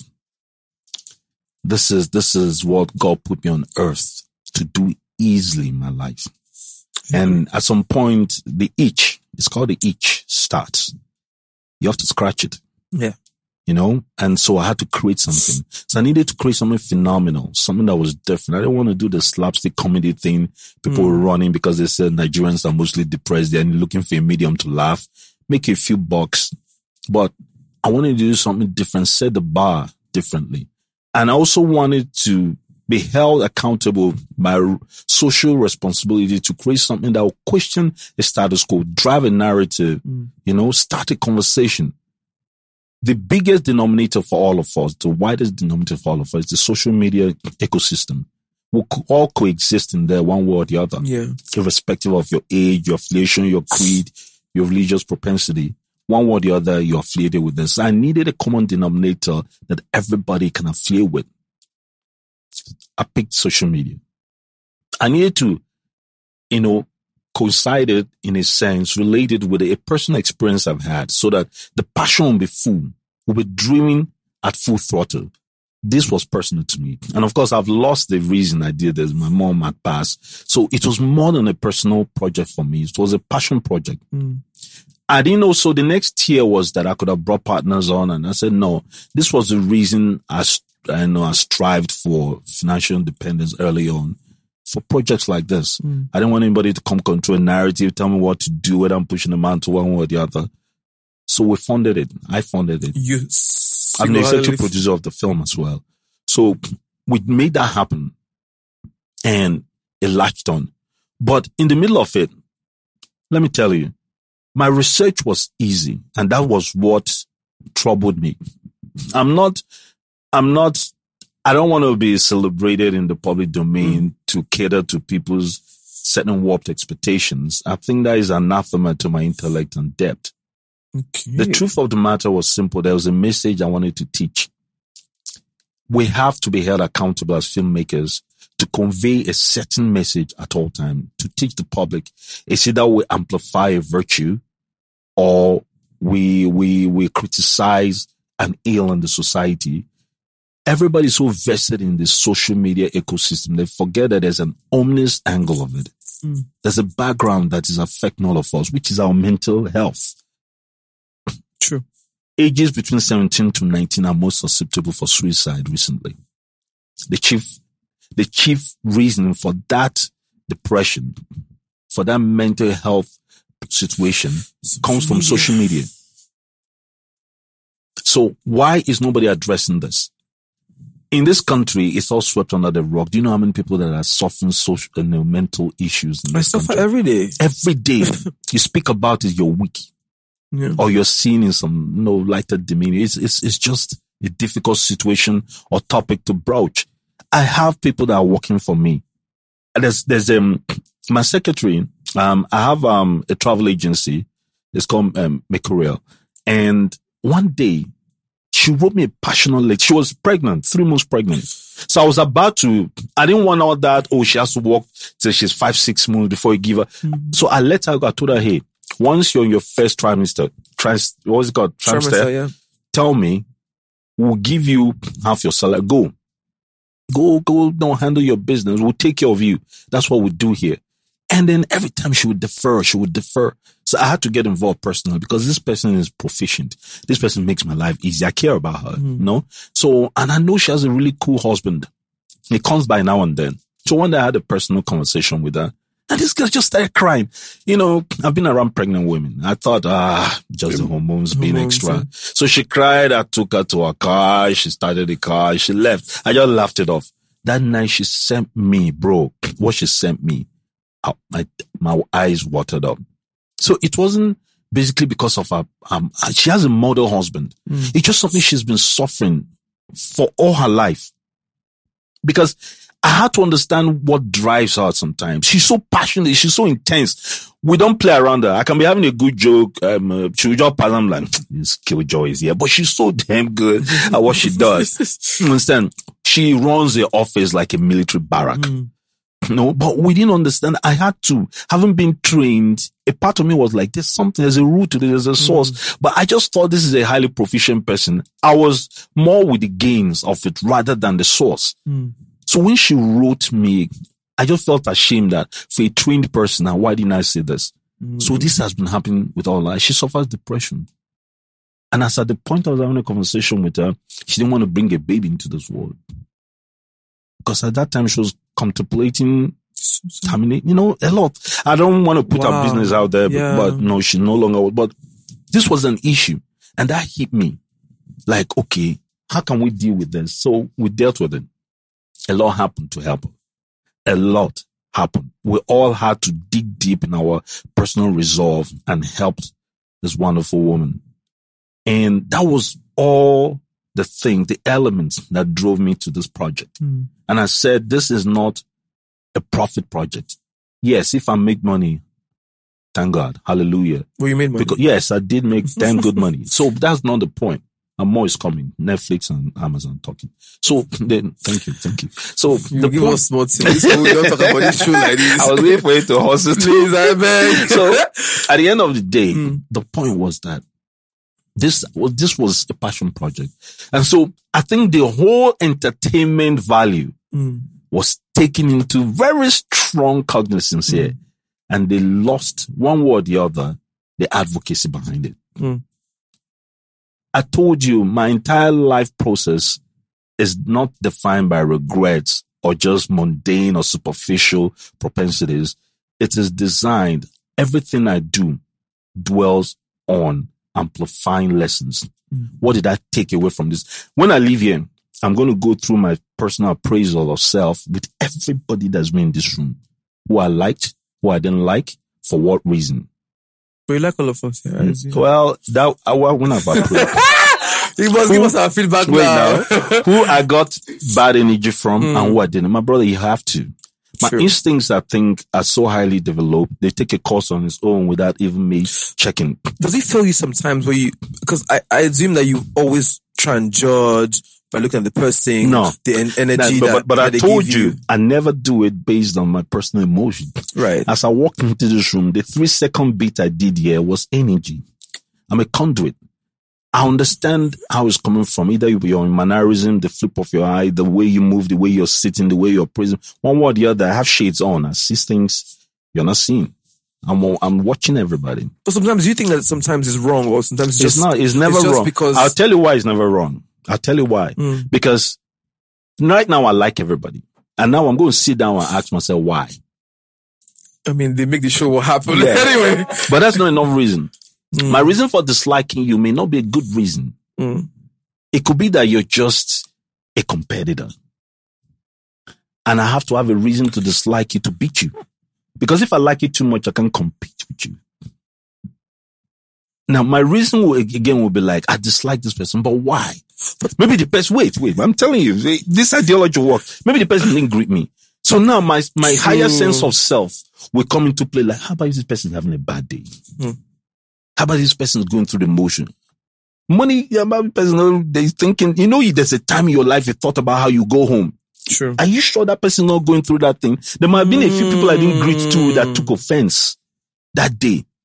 So I have to analyze why I don't like you. And then once I come to a higher purpose, a higher understanding of it, I will like you. And maybe next time I see you, I'll do something that will also save your face, your integrity, like, my guy, hold this one. I've just resolved the problem that day I don't know about. Also, so you never think that it's more about you. It's usually about the person.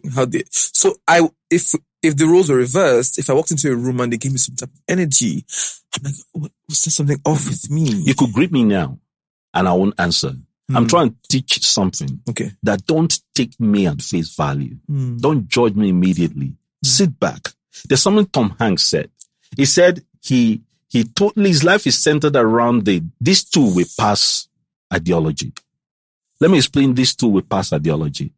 When you're going through a bad time, say to yourself, these two will pass. Time is your biggest ally. There's nothing you've been through in your life, and I've been through the worst of it, I promise you, that didn't pass. True. Everything has an incubation process. It starts somewhere and it ends somewhere. The death of your mother, you thought your life was going to end, and I thought mine would end. To the point I started thinking there was no reason to live, because I just didn't conjure up that I can't call this person. It passed. There's a day I woke up and I said, what would she have wanted me to do, to thrive, to be there for my kids? I had to find other reasons to be at my lion self. I was losing the lion in me. I was acting like a lamb, taking things at face value. That's not me. I don't walk into a jungle and I've never been prey. I've never been a victim. I run the fucking jungle, seriously. Are you a Leo? Yeah? No, I don't have to be a Leo to be a lion. Energy. Please say that again. So my friends who think they are Leos. No, Leos are lions. Leos are.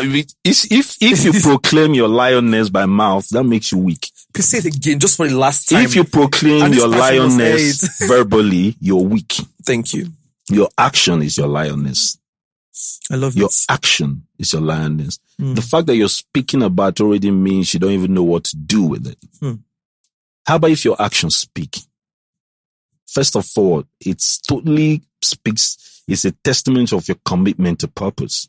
It's a testament of your willingness to persevere and be resilient in whatever it takes as regards sacrifice to make it happen. You've also spoken into the person that is willing to invest in your life, that you're capable of handling this level of success. Are there some times where people don't recognize the lions in them and they act like lions? That's what this book is for. Yes. You know? This book. You understand? So, a lot of times, this gift in the gods. In the odds. In the odds, sorry. So every situation in your life, I wrote about every situation, my rather lopsided version of this life, my unorthodox approach to situations in life. You understand? I've never, my brother, this is the way you must think of yourself. I've never met anybody that think like me, and that has been my biggest problem and my greatest blessing. Yeah. It depends on what side of the fence you sit. So if, for instance, you and I fight, and then you take everything I've said to you verbatim and literally, and you decide that's what's going to make you angry with me. I don't think that way. Everything you've said to me, I go and process it and like, why is this person angry with me? Where did I feel? My excuse, no, I will beat myself up first for not managing that relationship. Then when I'm done, I will now appraise you and be like, okay, why? Is this person not a good enough friend to have said what they said to me privately? Why did this person choose to humiliate me publicly? It's another testament of the kind of person you are, the quality of friendship we shared. Then I'll decide to forgive you. Then also decide not to let you in my food ever again. Amazing. That tomorrow you can ask a favor. I will do it with you. But socially, there's a disconnect now. So, if I want to do business with you, a lot of people are so biased. They're completely based on emotions and sentiments. I don't. 90% of people I do business right now, I really don't like them. Like they're not people I will, but they trust me. They know if I say it's A or B is B. I will never, I have to. I built our relationship totally on integrity and trust. That even if they don't like me, they will do business with me because they know I'm honest in business. Okay? One way or the other. It's enough reason for you to do business with me. We don't have to be hangout buddies. But some people want to hang out with you. Oh, if I'm not cool with him, I can't do business with him. If we don't have common interests, we can't do business. It's wrong. Most of the dudes that I'm really super cool with, I can't do business with them because they will run circles around me. And because I'm being emotional, My judgment is going to be biased based on the fact I like them. I can't make logical judgments around them. I can, if we do business together and you shortchange me, I'm going to come at you with extreme prejudice because we're not friends. Okay. But if we're friends and you shortchange me, I can't do it. You know my mom, you call. You can call family meeting on my head. Emotional blackmail. And emotional blackmail. I'm twisting me into living it. So I will never do a certain kind of business with you until I logically make the decision that you're capable of doing it with me and keep your end of the bargain to the full stretch of our agreement. I think you have a very fantastic mindset, and I think everybody in the room can agree.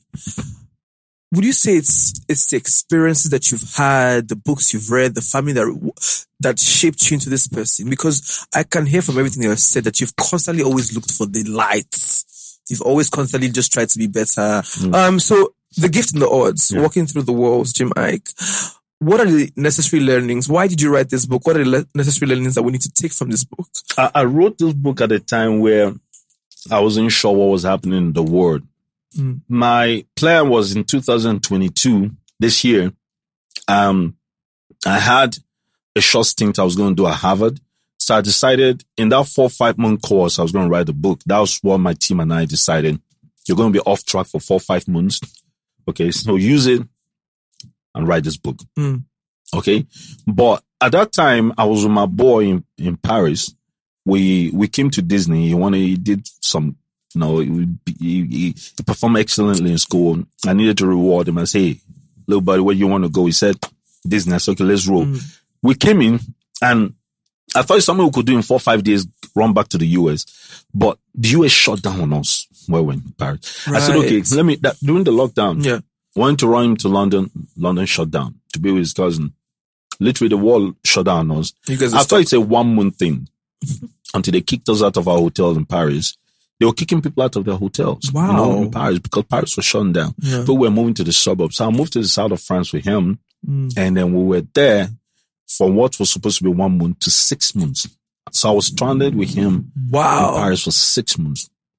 So the first month, kids, he was doing well. He was making friends, hanging out by the pond, doing stuff kids do. I'm the outdoor that was struggling. Yeah. I've never been in a confined space where people say I can't go anywhere. Yeah, I love space. I love being by myself. But my brother, when it's imposed, it's a whole different narrative. Yes. So I had to find something to do. I tried forex training and trying to trade here and there. Yeah, we're making a little bit of money, but it was so boring. Once you're done with the first phone call, the transfer I've made, that's it. You have like 21 hours in the day. So, my sister, again, I have this Tatafo that is like my main, like the boy that a brother I don't have, she's my gangster, the one that always do the bad and good things. Will call me and say, come, you go die. You're not used to this. You've never stayed a week without your mind moving and doing stuff. That's how I'm wired. If my mind is not nimble and latching. So say, listen, write this book now. This book you've been talking about. All of us day house now, we need to do anything. Send research materials. Let's start. We'll be throwing you research material, whatever you want. Just, compactalize it. Get somebody. I'm now your secretary, but this is what I want. So I struck a deal, got bargain across the board. You own this person. You own, you are offered this. I offered a deal across the board for different things.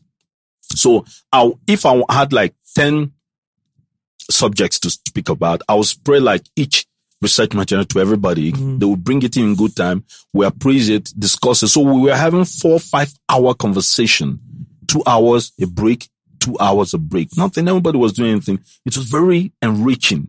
It was like a classroom, a very unorthodox classroom of sorts. So we would do that. Then I'll write at night. So my little guy hangs out by 10. He's asleep. I put him to bed. I start work. I walked in the morning. He wakes me up. He was my assistant in a sense. My PA arranges all the mess. And he was doing his part too. And that's why he owns 15% of the book.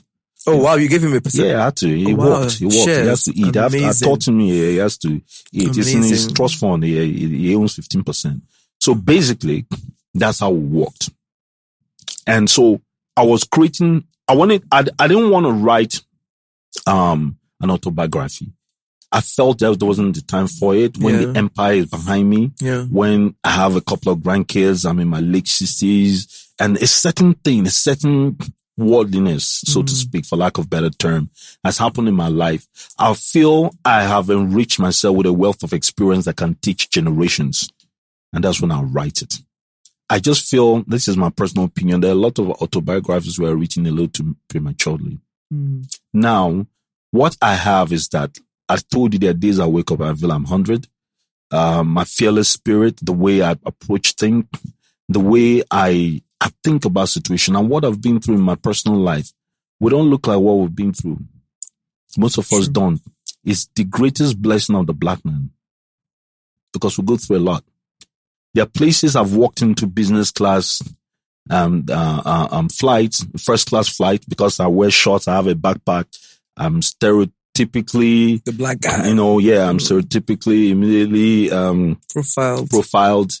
And they asked me, where's my ticket? And typically, as I'm wont to do, I ask, how come you're not asking the other white folks about their ticket? So yeah, we just want to know whether you're sitting here.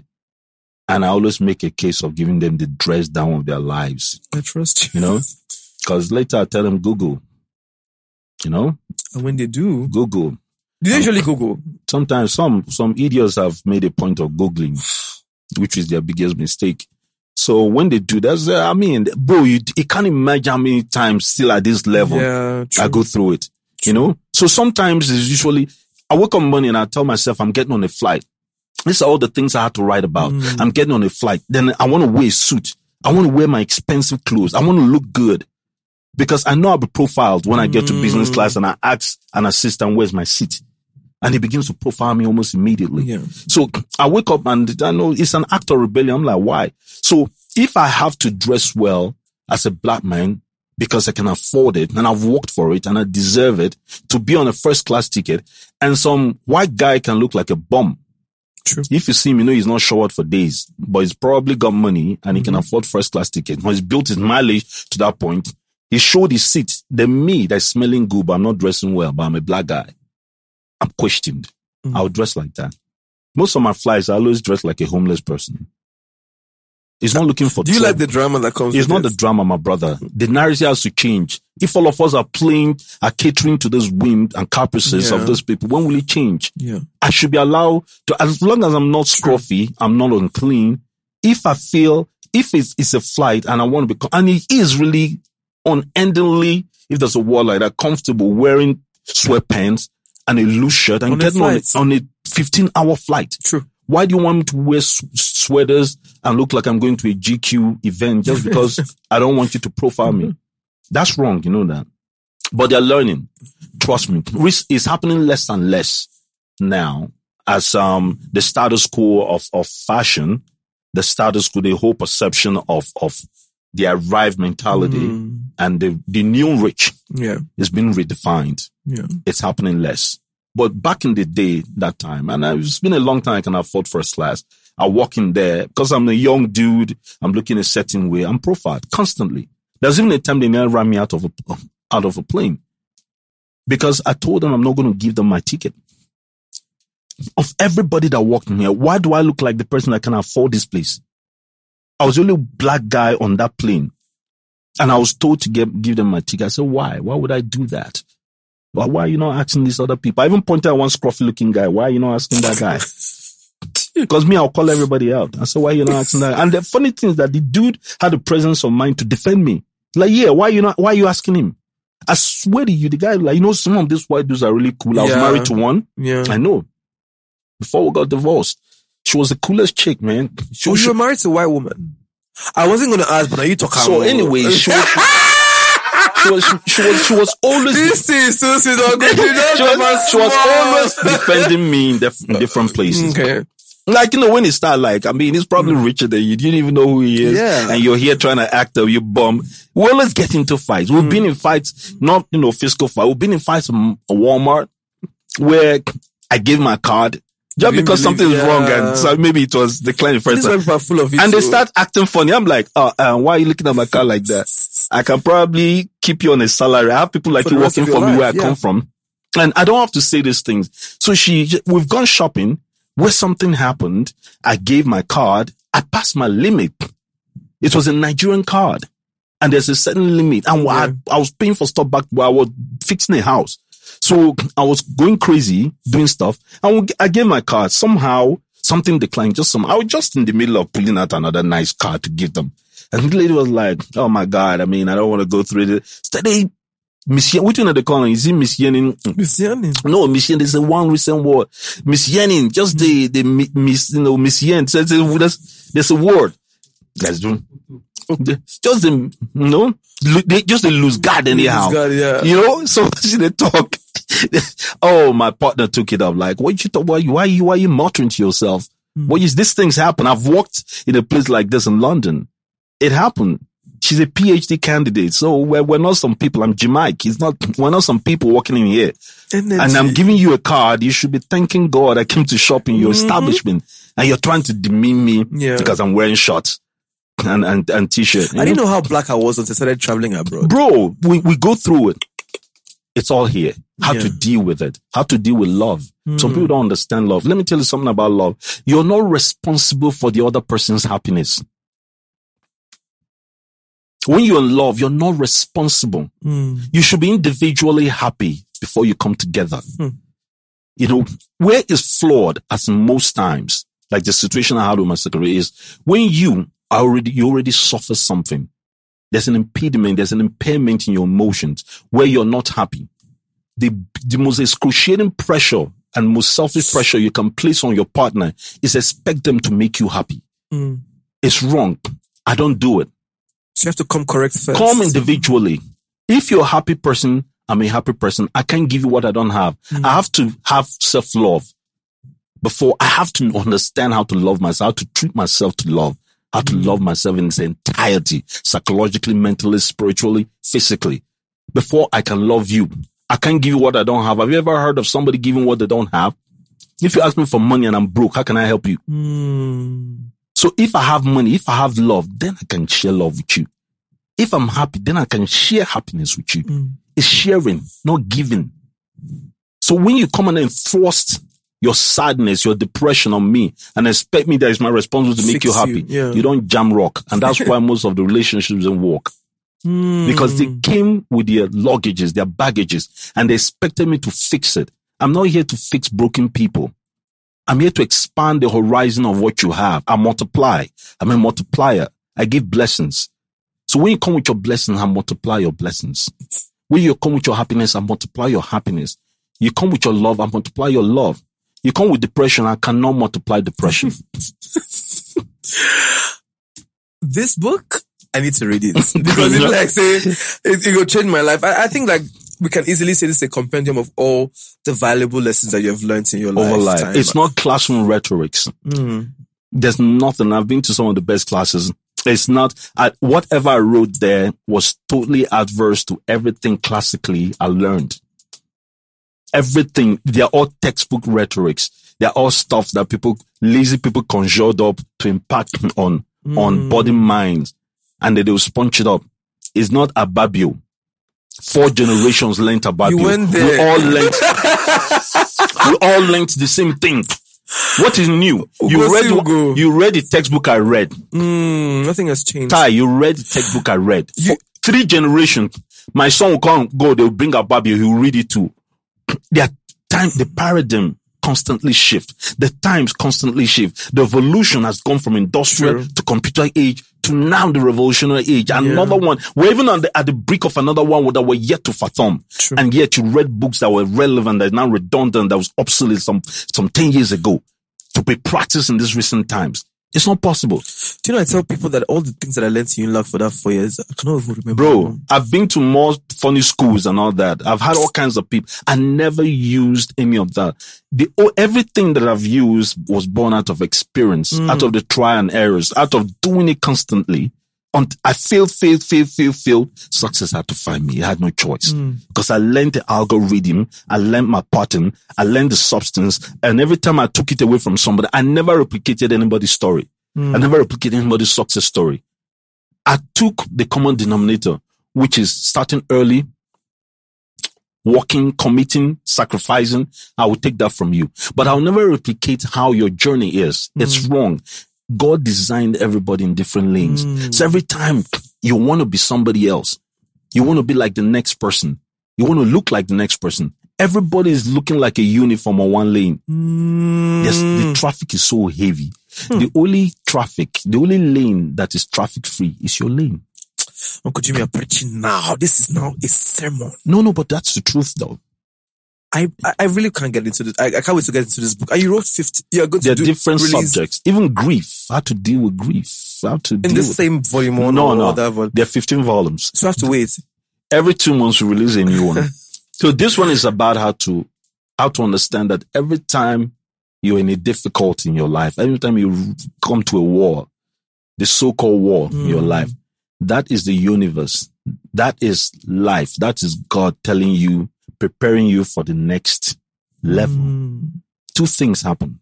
There are 2 kinds of people. The people that fold under this pressure, or the people that elevate themselves from that point. So learn to welcome adversary. Learn to welcome challenges, pressure. It's only there you grow. The place dreams, aspirations go and die is comfort. So always pray that, my prayer, the 2 things I've bettered in all my life. You keep asking me what gave me the inspiration. 2 things I've bettered in all my life. I never believed in men. Never. Men paved the way. Men were a resource. They were a recourse of everything. The one thing I've always believed in is God. The 2 things I bettered in that never failed me was God and myself. Would you say you have a spiritual side to you, or you just live by some certain principles? There are rules and principles that abide across the board for every conviction you have in life and every affiliation, religious affiliation. There's a common denominator. If you're generous, somebody asks me, does money make you happy? I say, before you go around preaching that money doesn't bring happiness, my brother, go and get money first. True. Don't come and say it from a broke man's point of view. There's so many broke people all around. You want something that will infuse your laziness. You want something that will help you not move any tide of times in your life. And you wake up and say, money doesn't make, doesn't buy happiness. A lie. You're shopping in the wrong mall. Okay? Wait till, how about if you have money? Now I can come out and say money doesn't buy happiness because it's a certain degree money bought me. Yeah. Happiness money bought me. The rest, I knew I just had to be a better person to access it. I had to be a better person. So they say that what I say is that it's simple. Money is the sense that gives you permission to use the other 5 senses properly. So you have 6 senses. My production company is called 6 Sense Production.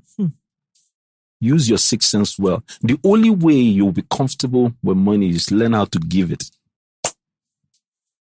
You see all this? That's what we hate. That's how we hate. That's what we hate. No, not to everybody. Yeah. That's what we hate our politicians. That's what, bro, everybody they chop. If me and you enter this office, we'll chop. But how about developing a conscience while you're doing it, making sure that at least the most basic need of people are met? So, I was always, let me tell you, generosity can be born out of a certain guilt.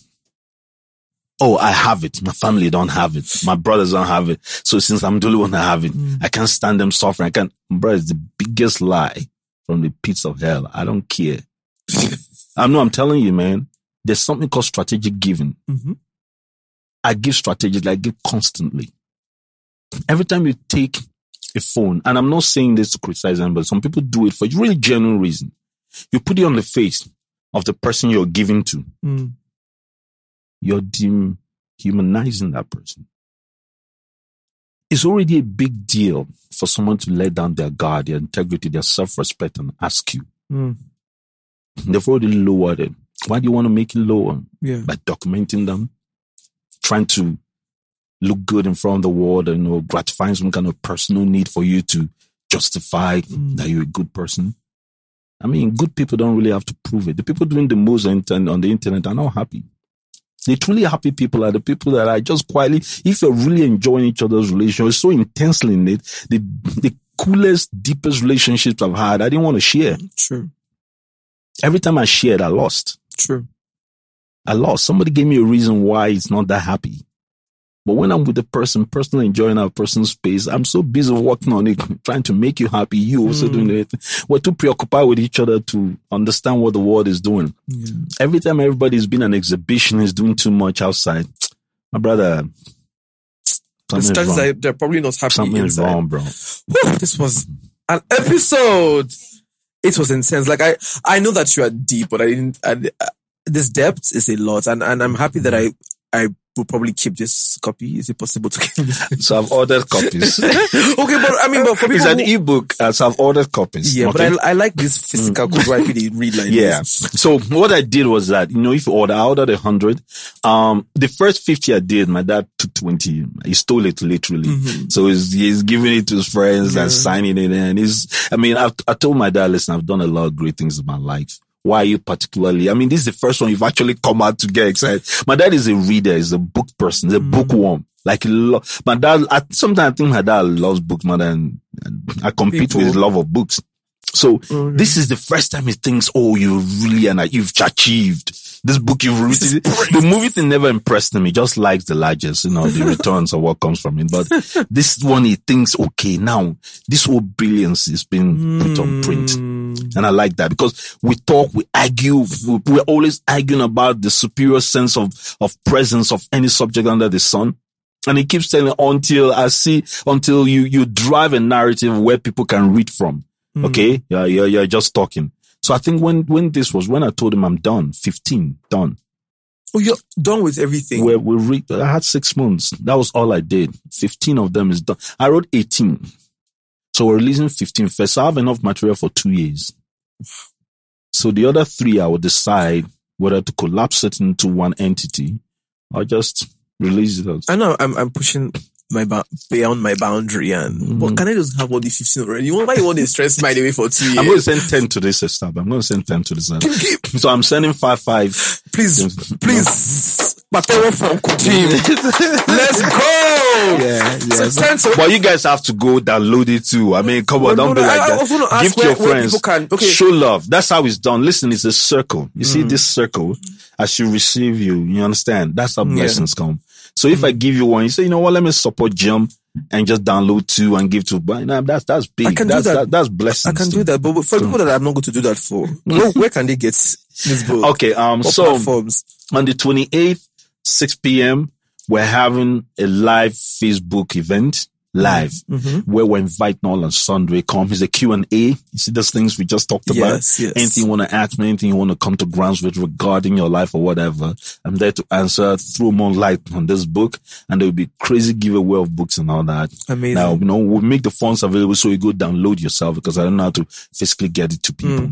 Then I had an anonymous guy, I'm telling you, 2 days ago, maybe he will tell me who he is, that reached my manager in Houston and paid for 50. He's going to pay for 50. Amazing. I don't know if he's all talk shy, but if he comes, but he didn't, I could read his voice because we did a thing on speaker, and he said, listen, he bought it, he read it, he's deeply moving, he used deeply, these are his words, and as support, he's going to get 50 and just give it out to his friends. So I said, my brother, can you donate at least 10 to my cause so I can give out to my constituency? Okay, so how much is this book now? I don't know. That is how removed I am. I'm telling you the truth. Okay, wait, let me ask. How much is it? I think I saw I think it's $5.99 or something. It's $15? I saw $8. I want to know how much I can support.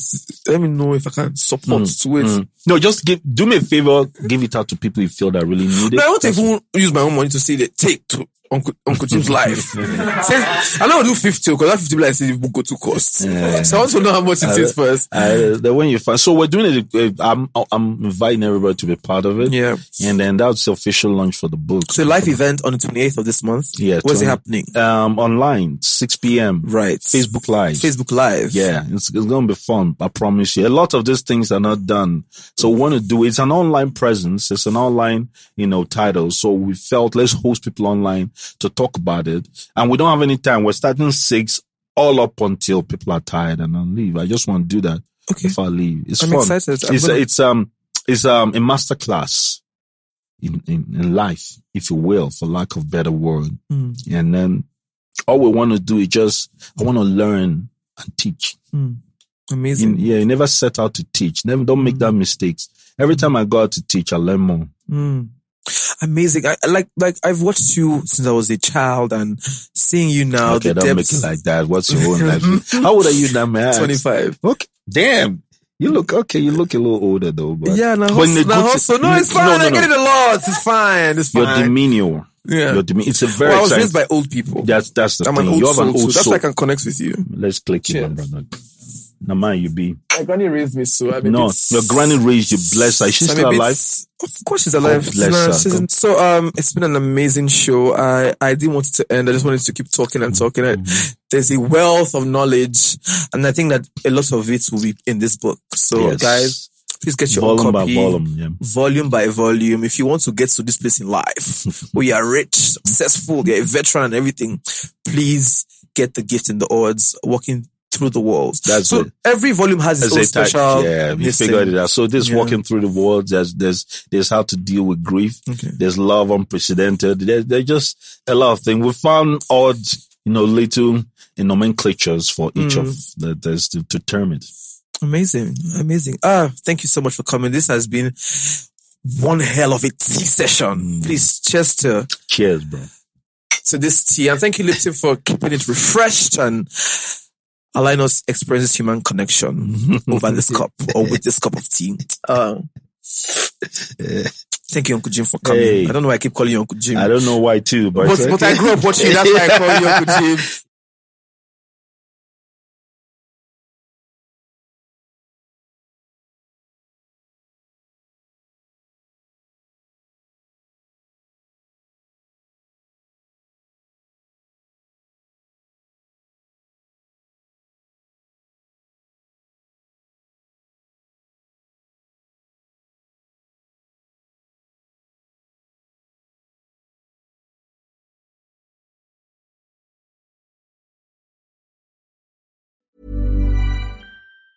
Planning for your next trip? Elevate your travel style with Quince. Quince has all the jet-setting essentials you'll want for your next getaway, like European linen, premium luggage options, buttery soft Italian leather bags, and so much more. And is all priced at 50 to 80% less than similar brands. Plus, Quince only works with factories that use safe and ethical manufacturing practices. Pack your bags with high-quality essentials you'll be wearing for vacations to come with Quince. Go to quince.com/pack for free shipping and 365-day returns. A lot can happen in the next 3 years. Like a chatbot may be your new best friend. But what won't change? Needing health insurance. United Healthcare Tri-Term Medical Plans are available for these changing times. Underwritten by Golden Rule Insurance Company, they offer budget-friendly, flexible coverage for people who are in between jobs or missed open enrollment. The plans last nearly 3 years in some states, with access to a nationwide network of doctors and hospitals. So for whatever tomorrow brings, United Healthcare Tri-Term Medical Plans may be for you. Learn more at uh1.com. Planning for your next trip? Elevate your travel style with Quince. Quince has all the jet-setting essentials you'll want for your next getaway, like European linen, premium luggage options, buttery soft Italian leather bags, and so much more. And is all priced at 50 to 80% less than similar brands. Plus, Quince only works with factories that use safe and ethical manufacturing practices. Pack your bags with high-quality essentials you'll be wearing for vacations to come with Quince. Go to quince.com/pack for free shipping and 365-day returns.